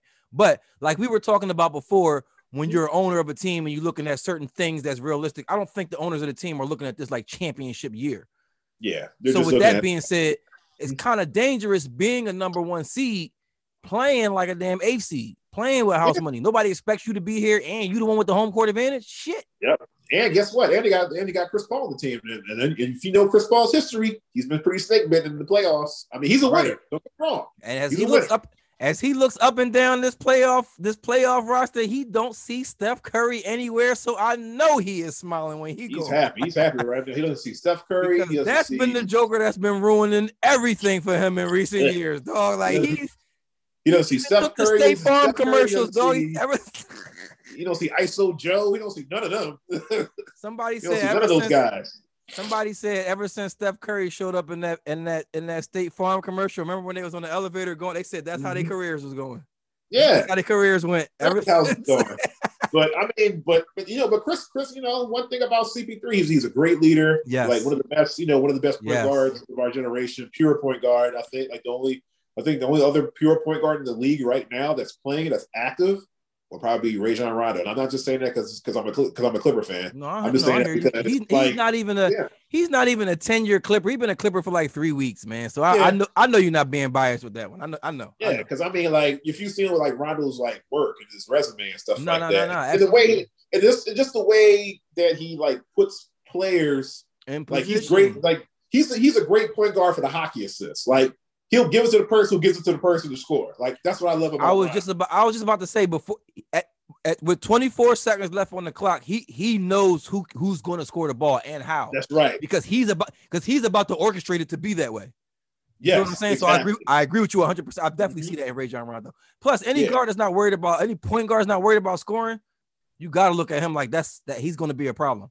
He's going to be a problem. Definitely. And he plays and he still plays defense. And that's like, and I got three reasons why my Clippers aren't the same Clippers from last year. Like, you gotta hear these. One of my first reasons is like the players, they're sticking together. The coaching staff, they're also sticking together too. Like if you noticed last year, like anytime somebody made a mistake, they were yelling and screaming and stuff like that. Yo, what you do that for? And stuff like that. This year, like we're still making mistakes. We're all human, but it's like some of the veterans on that team, like they're consoling and they're doing, they're teaching, they're teaching like the young bucks and stuff like that. Like there was this one game I saw where Reggie Jackson, he made a mistake. I think he called like a timeout or something like that. We didn't have any timeout. So that means technical foul shots. Like instead of like going to the bench and like stomping, like, dang man, I effed up this and that, or people just looking at him like, let's do that for. Like Serge Ibaka came out of nowhere and was like, yo, man, don't even worry about it. Just you're gonna hit something way more important down the line. I guarantee it, you got this. And that's what happened. Like gave him the confidence, and that was it. Then after that, Reggie Jackson's been playing out of his mind, man. He had a couple game winners in Detroit, loved it. Also, number 2, we can actually shoot this year. We're shooting pretty damn good this year. Like as a team, I believe we're shooting. I mean, you can get your stat guide and look that up, but I think we're shooting at least like 40-something%. We're shooting like over 40% from 3 this year. Yeah. We're looking all right this year. We're not like the Brooklyn Nets or anything like that. Kay said he knows for a fact that y'all are first in 3-point percentage. We are? Okay. So we got to be like in the mid-40s then. Shout out to there go Kay. That's my statistician, man. Shout out. 14-year-old prodigy. You already know. Hey man, you got a big future ahead of you, brother. You on the payroll, man, so you already know. You got a really big future ahead of you in regards to statistics and stuff like that. Right.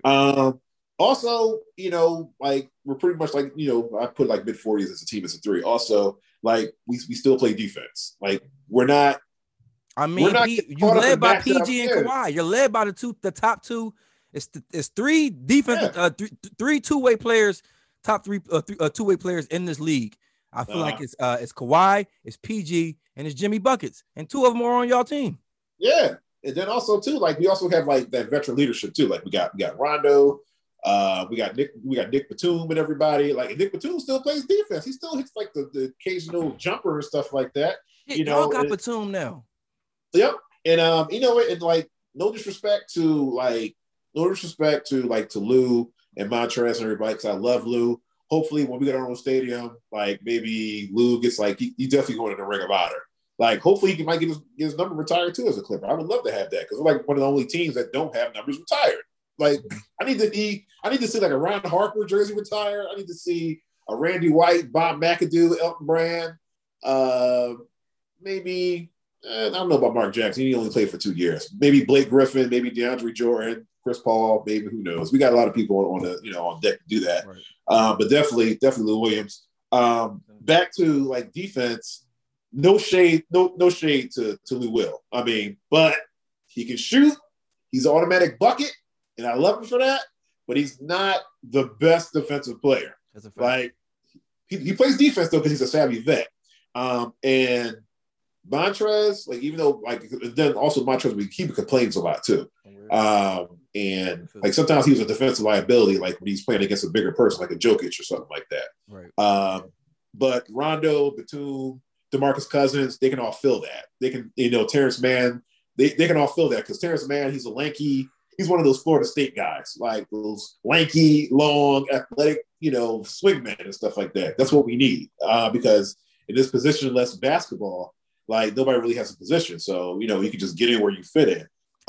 As a team, Clippers shooting 48% from the field. They're shooting 41% from three. That's not bad. That's not bad at all. So you know what that means? 48% as a team is You know what that means? Better than not bad. Somebody over there shooting like 49% over there.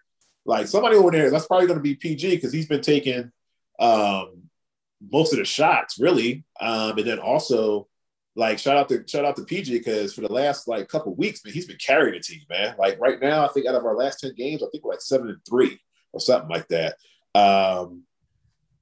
Right now we're on a 2-game losing streak, but it is what it is. But what I've been loving about about my Clips this year, man, like we're not arguing. Like Ty Lue is like he's like the Rondo whisperer, the DeMarcus Cousins whisperer. Like the whole like half of the team that's on the Clippers, that's on the on the Clippers roster is like from the University of Kentucky. Yeah, I think Tyronn Lue is like, I know we don't know much about him, but I've seen and heard enough that he's the real. Because I heard that LeBron brought him in, and then during the game, LeBron was trying to do that shit that he did with all the other coaches, and Tyronn Lue, this ain't that, bro. I appreciate you for getting me the job, but listen, dog, this ain't that. And I think that's why they won the chip because Tyronn Lue was the only one to have balls to tell Brian, hey, yo, shut up. Let me do my job. You do you listen. I ain't bored. Like KG, Kevin Garnett. Shout out to KG. That's what he said about him. He's like, yo, Ty Lue is like, that nigga's scrappy, man. Like, don't get twisted by him. I'm light skinned, I'm pretty. Yeah, and the way I will scrap. The way he was singing "fuck up some commas" on that championship float too. I think he been in the strip club a little bit. I think he been in some real places before, doing some real things. The way he was just living it up.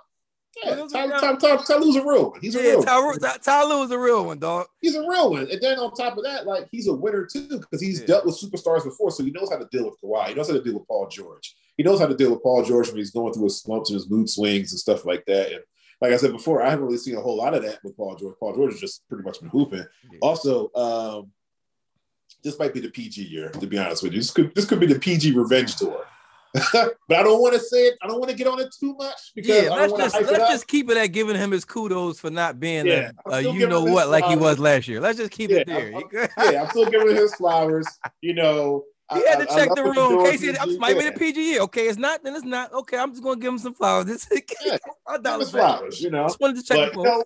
Who's been hooping though? Quiet as kept like the past couple games. I don't know if you've been like watching like Clippers basketball, but like DeMarcus Cousins has actually been hooping. Like first he scored one time, he scored like maybe 6 points. The next thing you know, he scored like 16. Then he went to like 11. Then he had 16 and 11. And I was just watching him like, yo, it's not Sacramento. It's not Sacramento boogie. And it's not even New Orleans Pelicans boogie. But it's boogie playing within the system. And he's fitting in perfectly with that system, with that culture. Yeah, like I said, Tyronn Lue is he's like the star whisperer or something like that. Yeah, not only that, but I feel like he a real one that can speak to real ones because I think when we talk about real ones and we talk about, this league, I just seen a meme this week that said only 4,500 players ever have donned an NBA uniform. Ever, KC. That's a hell of a statistic, man. 4,500. That's less than 5,000 people ever have put on one of these jerseys in totality. And we're talking about like not even like playing the league for a long time. We're talking about you just ever. You might get your name called, or you might get called up. It's that exclusive of a league. When you think about at any given time, it's less than 500 players playing in this league.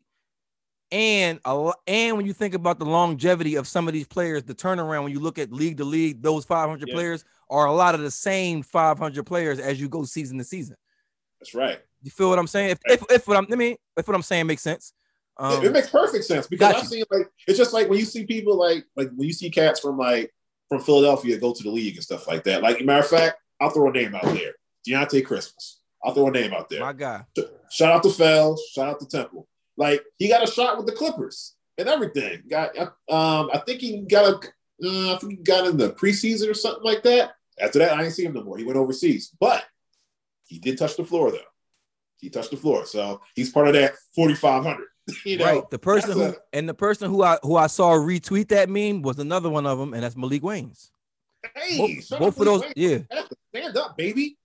Both of He's those actually on my All-Philly team too. Like on my Clippers, one of my Clippers joints. Those two are actually two guys who I consider to be my little brothers. Like they actually played West Oakland. We all played up at Simons. Yeah. What you call him is from Deontay Cribbins is from he from down more towards Stanton, so he Morris State. Yeah. You know what I'm saying? So it's crazy how other neighborhoods should try to claim him though. Yeah. They like, yo, he from North. Like, you from North. Why? Because he went to Temple? Because he went to Temple for 4 years. Because you saw him on your campus for 4 years. Yeah, because he likes your sister. Oh, that's why? Oh, all right. But yeah, so only 4,500 people have ever donned this uniform. So I think that it's a very exclusive league. And I think that the people who are in it are, we always say more, we think it's people who could be in the league. This person should be there. This person should be there. But it's really a privilege. And not a lot of people have been down this path, man. You know what I'm saying? So exactly. Yeah. It's kind of like, and you know the difference. Everybody people will get upset. Like, man, I should be in the league right now. It's a total difference of, matter of fact, it's a total difference when you play in college and you play in pro, because like when you're playing like, you know, like rec ball and stuff like that, you're dribbling away from the person. College, you're dribbling towards the person. And in the pro, they're dribbling at you. Like college, they're dribbling towards you so that when you have to make a decision. Like NBA, they're dribbling at you. Like everything is real. It's like damn. It's like damn, he's right here making the moves. I'm on defense. I gotta make it. Like it's like, you know what I mean? Like you said, where college is kind of like back there, you can gauge. Right. It's like it's right. It's happening. It's happening right now. Like, it's happening right now. Like I've seen it. Like I remember when a quick story. I remember when we were playing against we were up in McCleskey too. Like we were playing against Catino Mobley. This is when Cat was up at Rhode Island, and Cat brought his homie down, his teammate, which was Tyson Wheeler.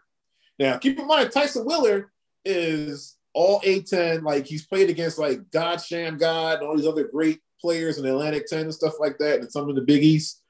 Listen, when he was dribbling, he wasn't doing all that fancy boom, boom, I'm trying to cross you over and stuff like that. He was like, the dribble came hard, boom, boom, and he's like dribbling at you. And I'm just like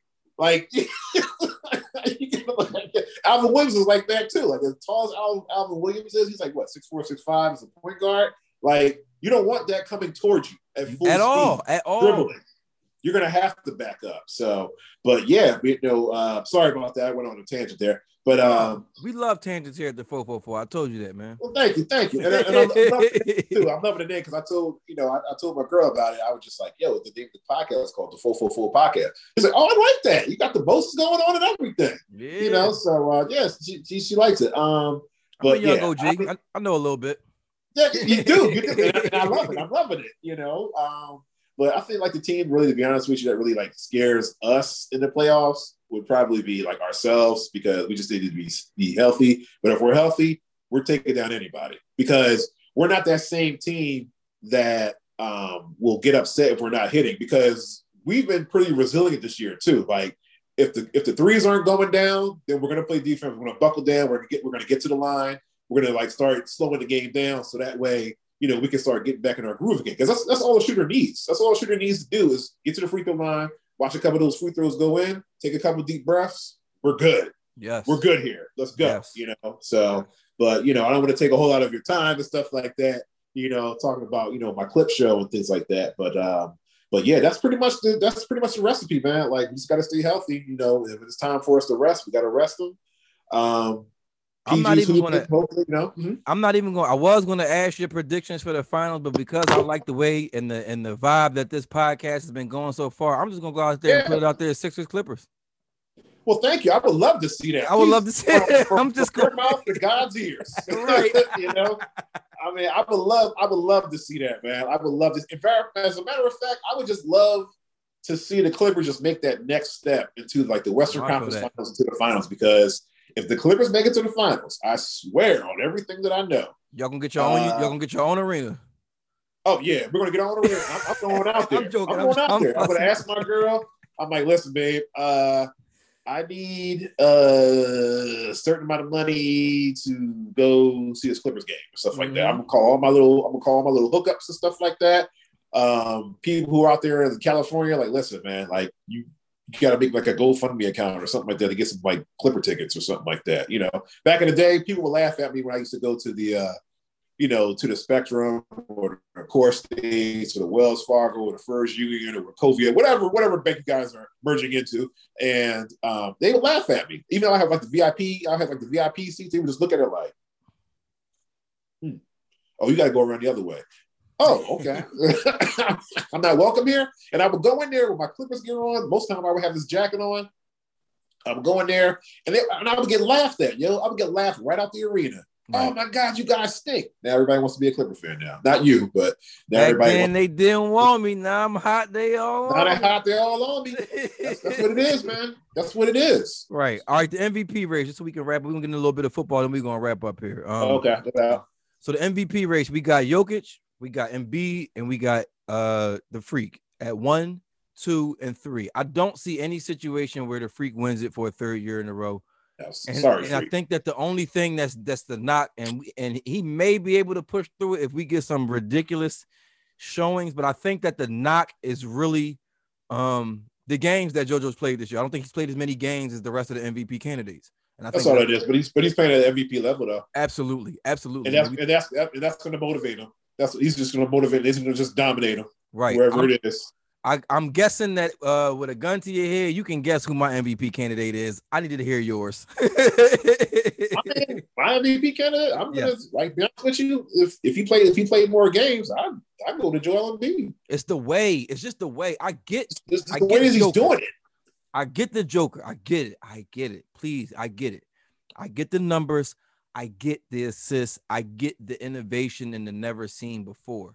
But when we talk about basketball and how basketball goes and how basketball runs,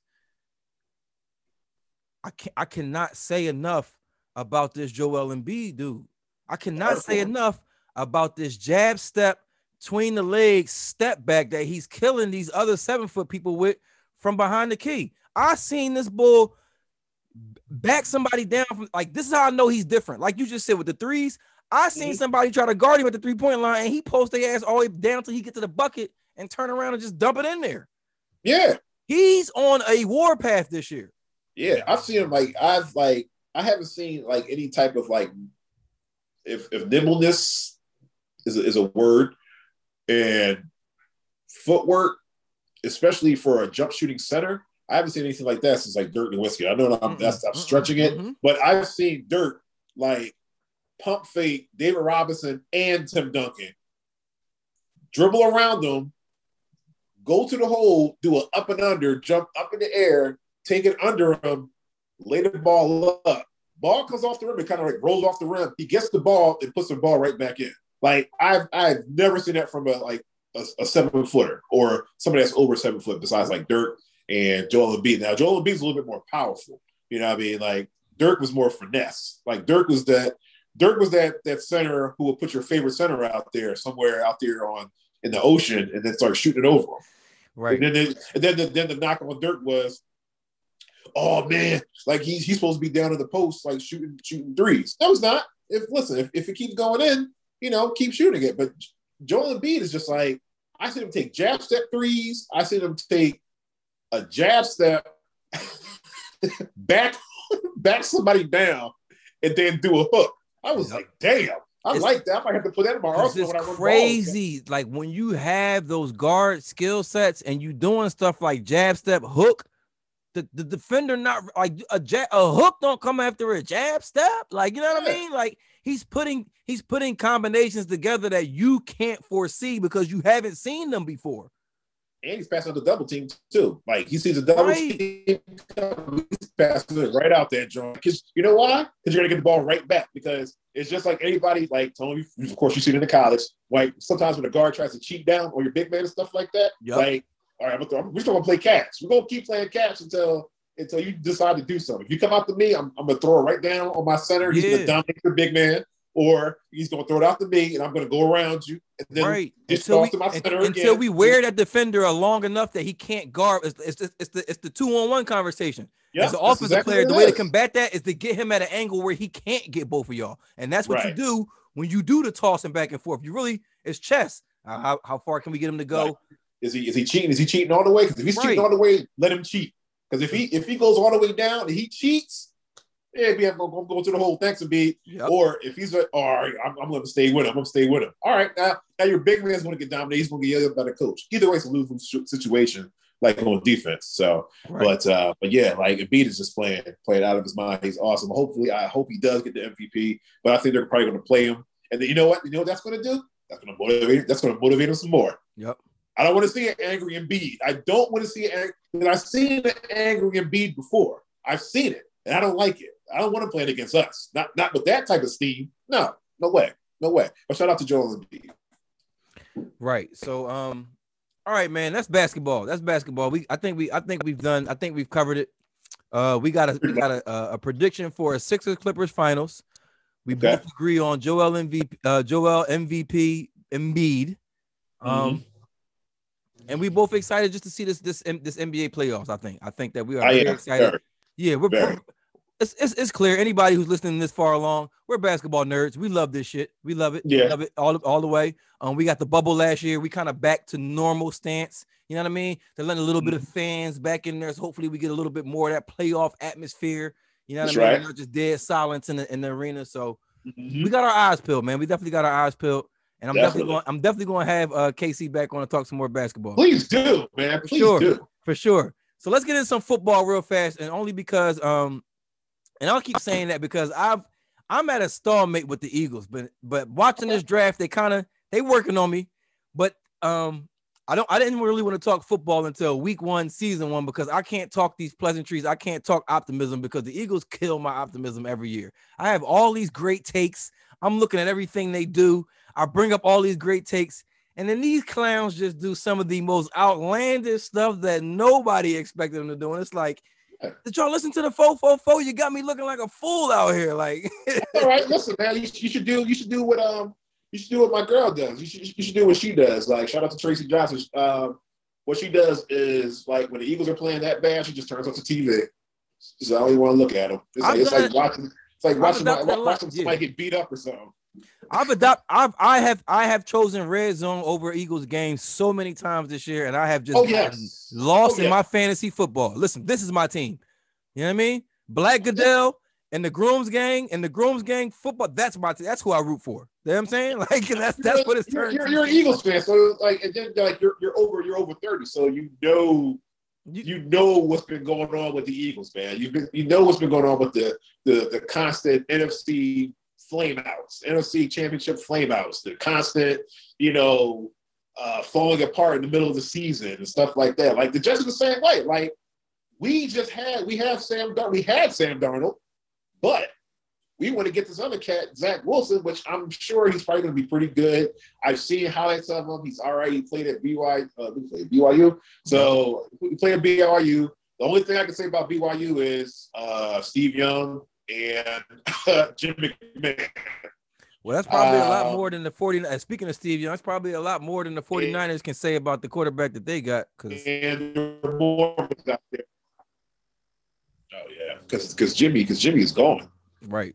Yeah, Jimmy G is gone. Like I don't know where they're going to put him at. We would love to have him as a backup, but he's not going to go for that. So it's so for the listeners. You guys are great.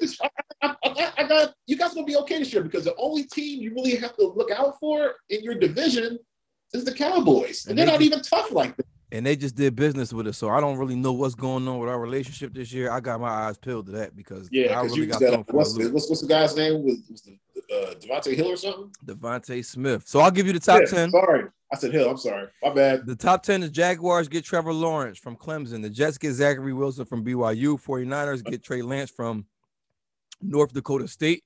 Falcons get Kyle Pitts, the tight end from Florida. Bengals get Jamar Chase, a wide receiver, I believe is from, where's Jamar Chase from? LSU, right? That's what I wanted to say. Jalen Waddle, wide receiver. Where's Jalen Waddle from? Alabama. Penei Sewell, what position does he play? I think it's defense, isn't he? O-lineman. Penei Sewell goes to the Lions. J.C. Horn, the son of Hollywood Joe Horn, goes 8 to the Panthers. He's a cornerback. Patrick Surtain II is a cornerback. He goes to the Broncos. And then rounding out your top 10, the Eagles did not. I repeat, we did not fuck it up. We got Devontae Smith. Yeah. The greatest, the best wide receiver in college football this year, and arguably the greatest wide receiver in college football history. If you're going to go and not fuck it up, that's the pick that you go not fuck it up with. Yeah. Even if this guy is a bust, guess whose fault it isn't this time, Philadelphia? The Eagles. They did what they were supposed to do. Yeah. You know what I'm saying? I think it's gonna be good, man. I think it's gonna be all right. Listen, like I said, the only team I gotta watch out for is the fucking Cowboys. And they did business with us in order for us to secure Devontae Smith. Because they didn't need a wide receiver, but because Patrick Surtain II went, that kind of puts them in an arena. Well, let's sabotage our fucking competition. Yeah, and they did the exact. Yeah, but KC, they did the exact opposite. KC, they did business with it. They ensured they secured the bag for us. Yeah. How am I to feel about the Cowboys right now, KC? I mean, you should feel good about the Cowboys. I mean, no, I shouldn't feel. I got my. It's like we did you. I got one eye open when I'm asleep looking at the Cowboys. I don't know, man. I don't know. It's like they did you a solid. They did you a solid. They said basically what they were trying to do is get rid of the Giants or something like that. They're just like, all right, listen, I don't like the Giants. Y'all don't like the Giants either. Why don't we just band together and take both? So what you say is they band together and take the squad out. Right. They just they pulled the power. Okay. They pulled the power. Okay. They pulled the power. And then the last thing that I'll just say is that I hate your crew. Right. But I hate your crew. I hate you. But we gotta get this paper. So all right, let's take out the rival crews. We'll just deal with each other later or something like that. Right. And then just for the listeners out there, I know the NFL draft is 100 rounds. It's probably going on right now, but thus far, at round 1, pick 10, we got Devontae Smith, a wide receiver from Alabama. Round 2, pick 37, we got Landon Dickerson, a center. He's also from Alabama. Pick 37, we got Milton Williams, a defensive tackle. I don't know where he's from. Pick 123 in round 4, we got Zach McPherson, who's a cornerback. And pick 150, we got Kenneth Gainwell, who is a running back. I like picks 10, 37, 73, and 123. I'm not saying that I don't like 150, but when I look at it and I see wide receiver, center, D tackle, cornerback, that's the shit that we need. And I wonder what took you so long to get the shit that you need. Playing this game with everybody else, getting the quarterback. And I love Jalen Hurts, and I'm happy the way things turned out because I feel like that's going to be key. Him playing with Devontae Smith. It was a lot of that in this draft. It was a lot of teams that already had the quarterback go get their wide receiver. Or your man is out here in the draft this year. Let me. They understanding that we don't have a lot of time. So if I can get somebody at a high level who you already played with, I'm going to need that guy. Yeah. And Devontae Smith and Jalen Hurts already have a rapport. Even though they're still making my man Devontae Smith wear these fucking suits, let my man wear. Let him get comfortable, man. Yeah. Jalen Hurts out there with his Jordan 4s on and his little 80-degree with his little short suit on, and they got my man Devontae Smith in draft day 2 suit. Like, you know what I'm saying? Like, to ring the bell for the Sixers last night. You know what I'm saying? But hey, listen, man. I see good things, especially if you have that. If your quarterback and receiver have that type of rapport out there, like there's really nothing. Especially then that means, guess what? So that means if my quarterback wants to work, then my wide receivers come out there to work with you and stuff like that, you know, and that's all you need. You need rapport, you need team harmony, because the NFL is a cutthroat league, man. Like they will cut you and say, look, man, deal with it. We got you, you know, but yeah, you got. And then the last look good. I mean, we just need somebody to protect the quarterback. That's all we need. Because once the quarterback starts running, he doesn't have the type of, and the quarterbacks don't have the type of padding that running backs have. You don't want your quarterback taking those hits. I don't care who my quarterback is. I don't care if it's Cam Newton. I don't care if it's Randall Cunningham. I don't care if it's, you know, I I don't care who it is. Like, that's not my quarterback's job. My quarterback's job is to give the ball to the receivers, tight ends, and running backs. Fact. So, yeah. That's a fact. And then the last little tidbit that I'll just leave with on the NFL, and this actually comes from OGE's, my guy Mark, man. But he said that Devontae Smith was on Club Shay Shay, and Shay Shay was just, I mean, this before he got drafted, he was just saying, you know, I mean, the different possibilities that he would go to, and he was given the corresponding vehicles that one would buy if going to these certain cities. You know, Philadelphia was up there. He said, you looking like you're going to Philadelphia, you might got to get a truck in one of these cold. It might be snow. You might got to deal with that. You know, you go somewhere where it's warm, you might get you a little bit something nicer that you can profile in. Guess what this bull Devontae Parker said? What is his name? Afraid to ask. Devontae Smith. Devontae Smith said, well, I got this Altima, so I think I'm going to chill with that.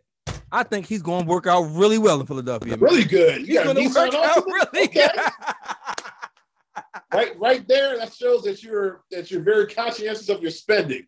I like that. Not only that, but you can dip in it.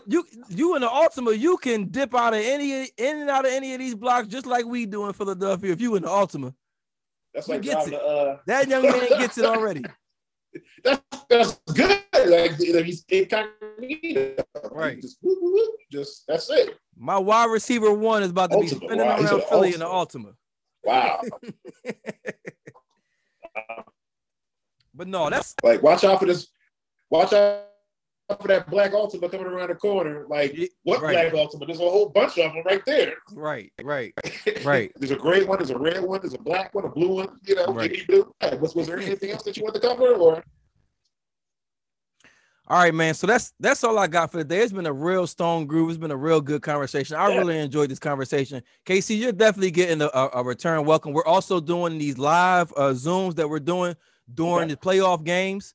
I may bring you on just to get a Clippers game so we can talk during the Clippers game, man, because I respect you that much to sit here talking with you. I would be honored, man. Listen, thank you for having me, man.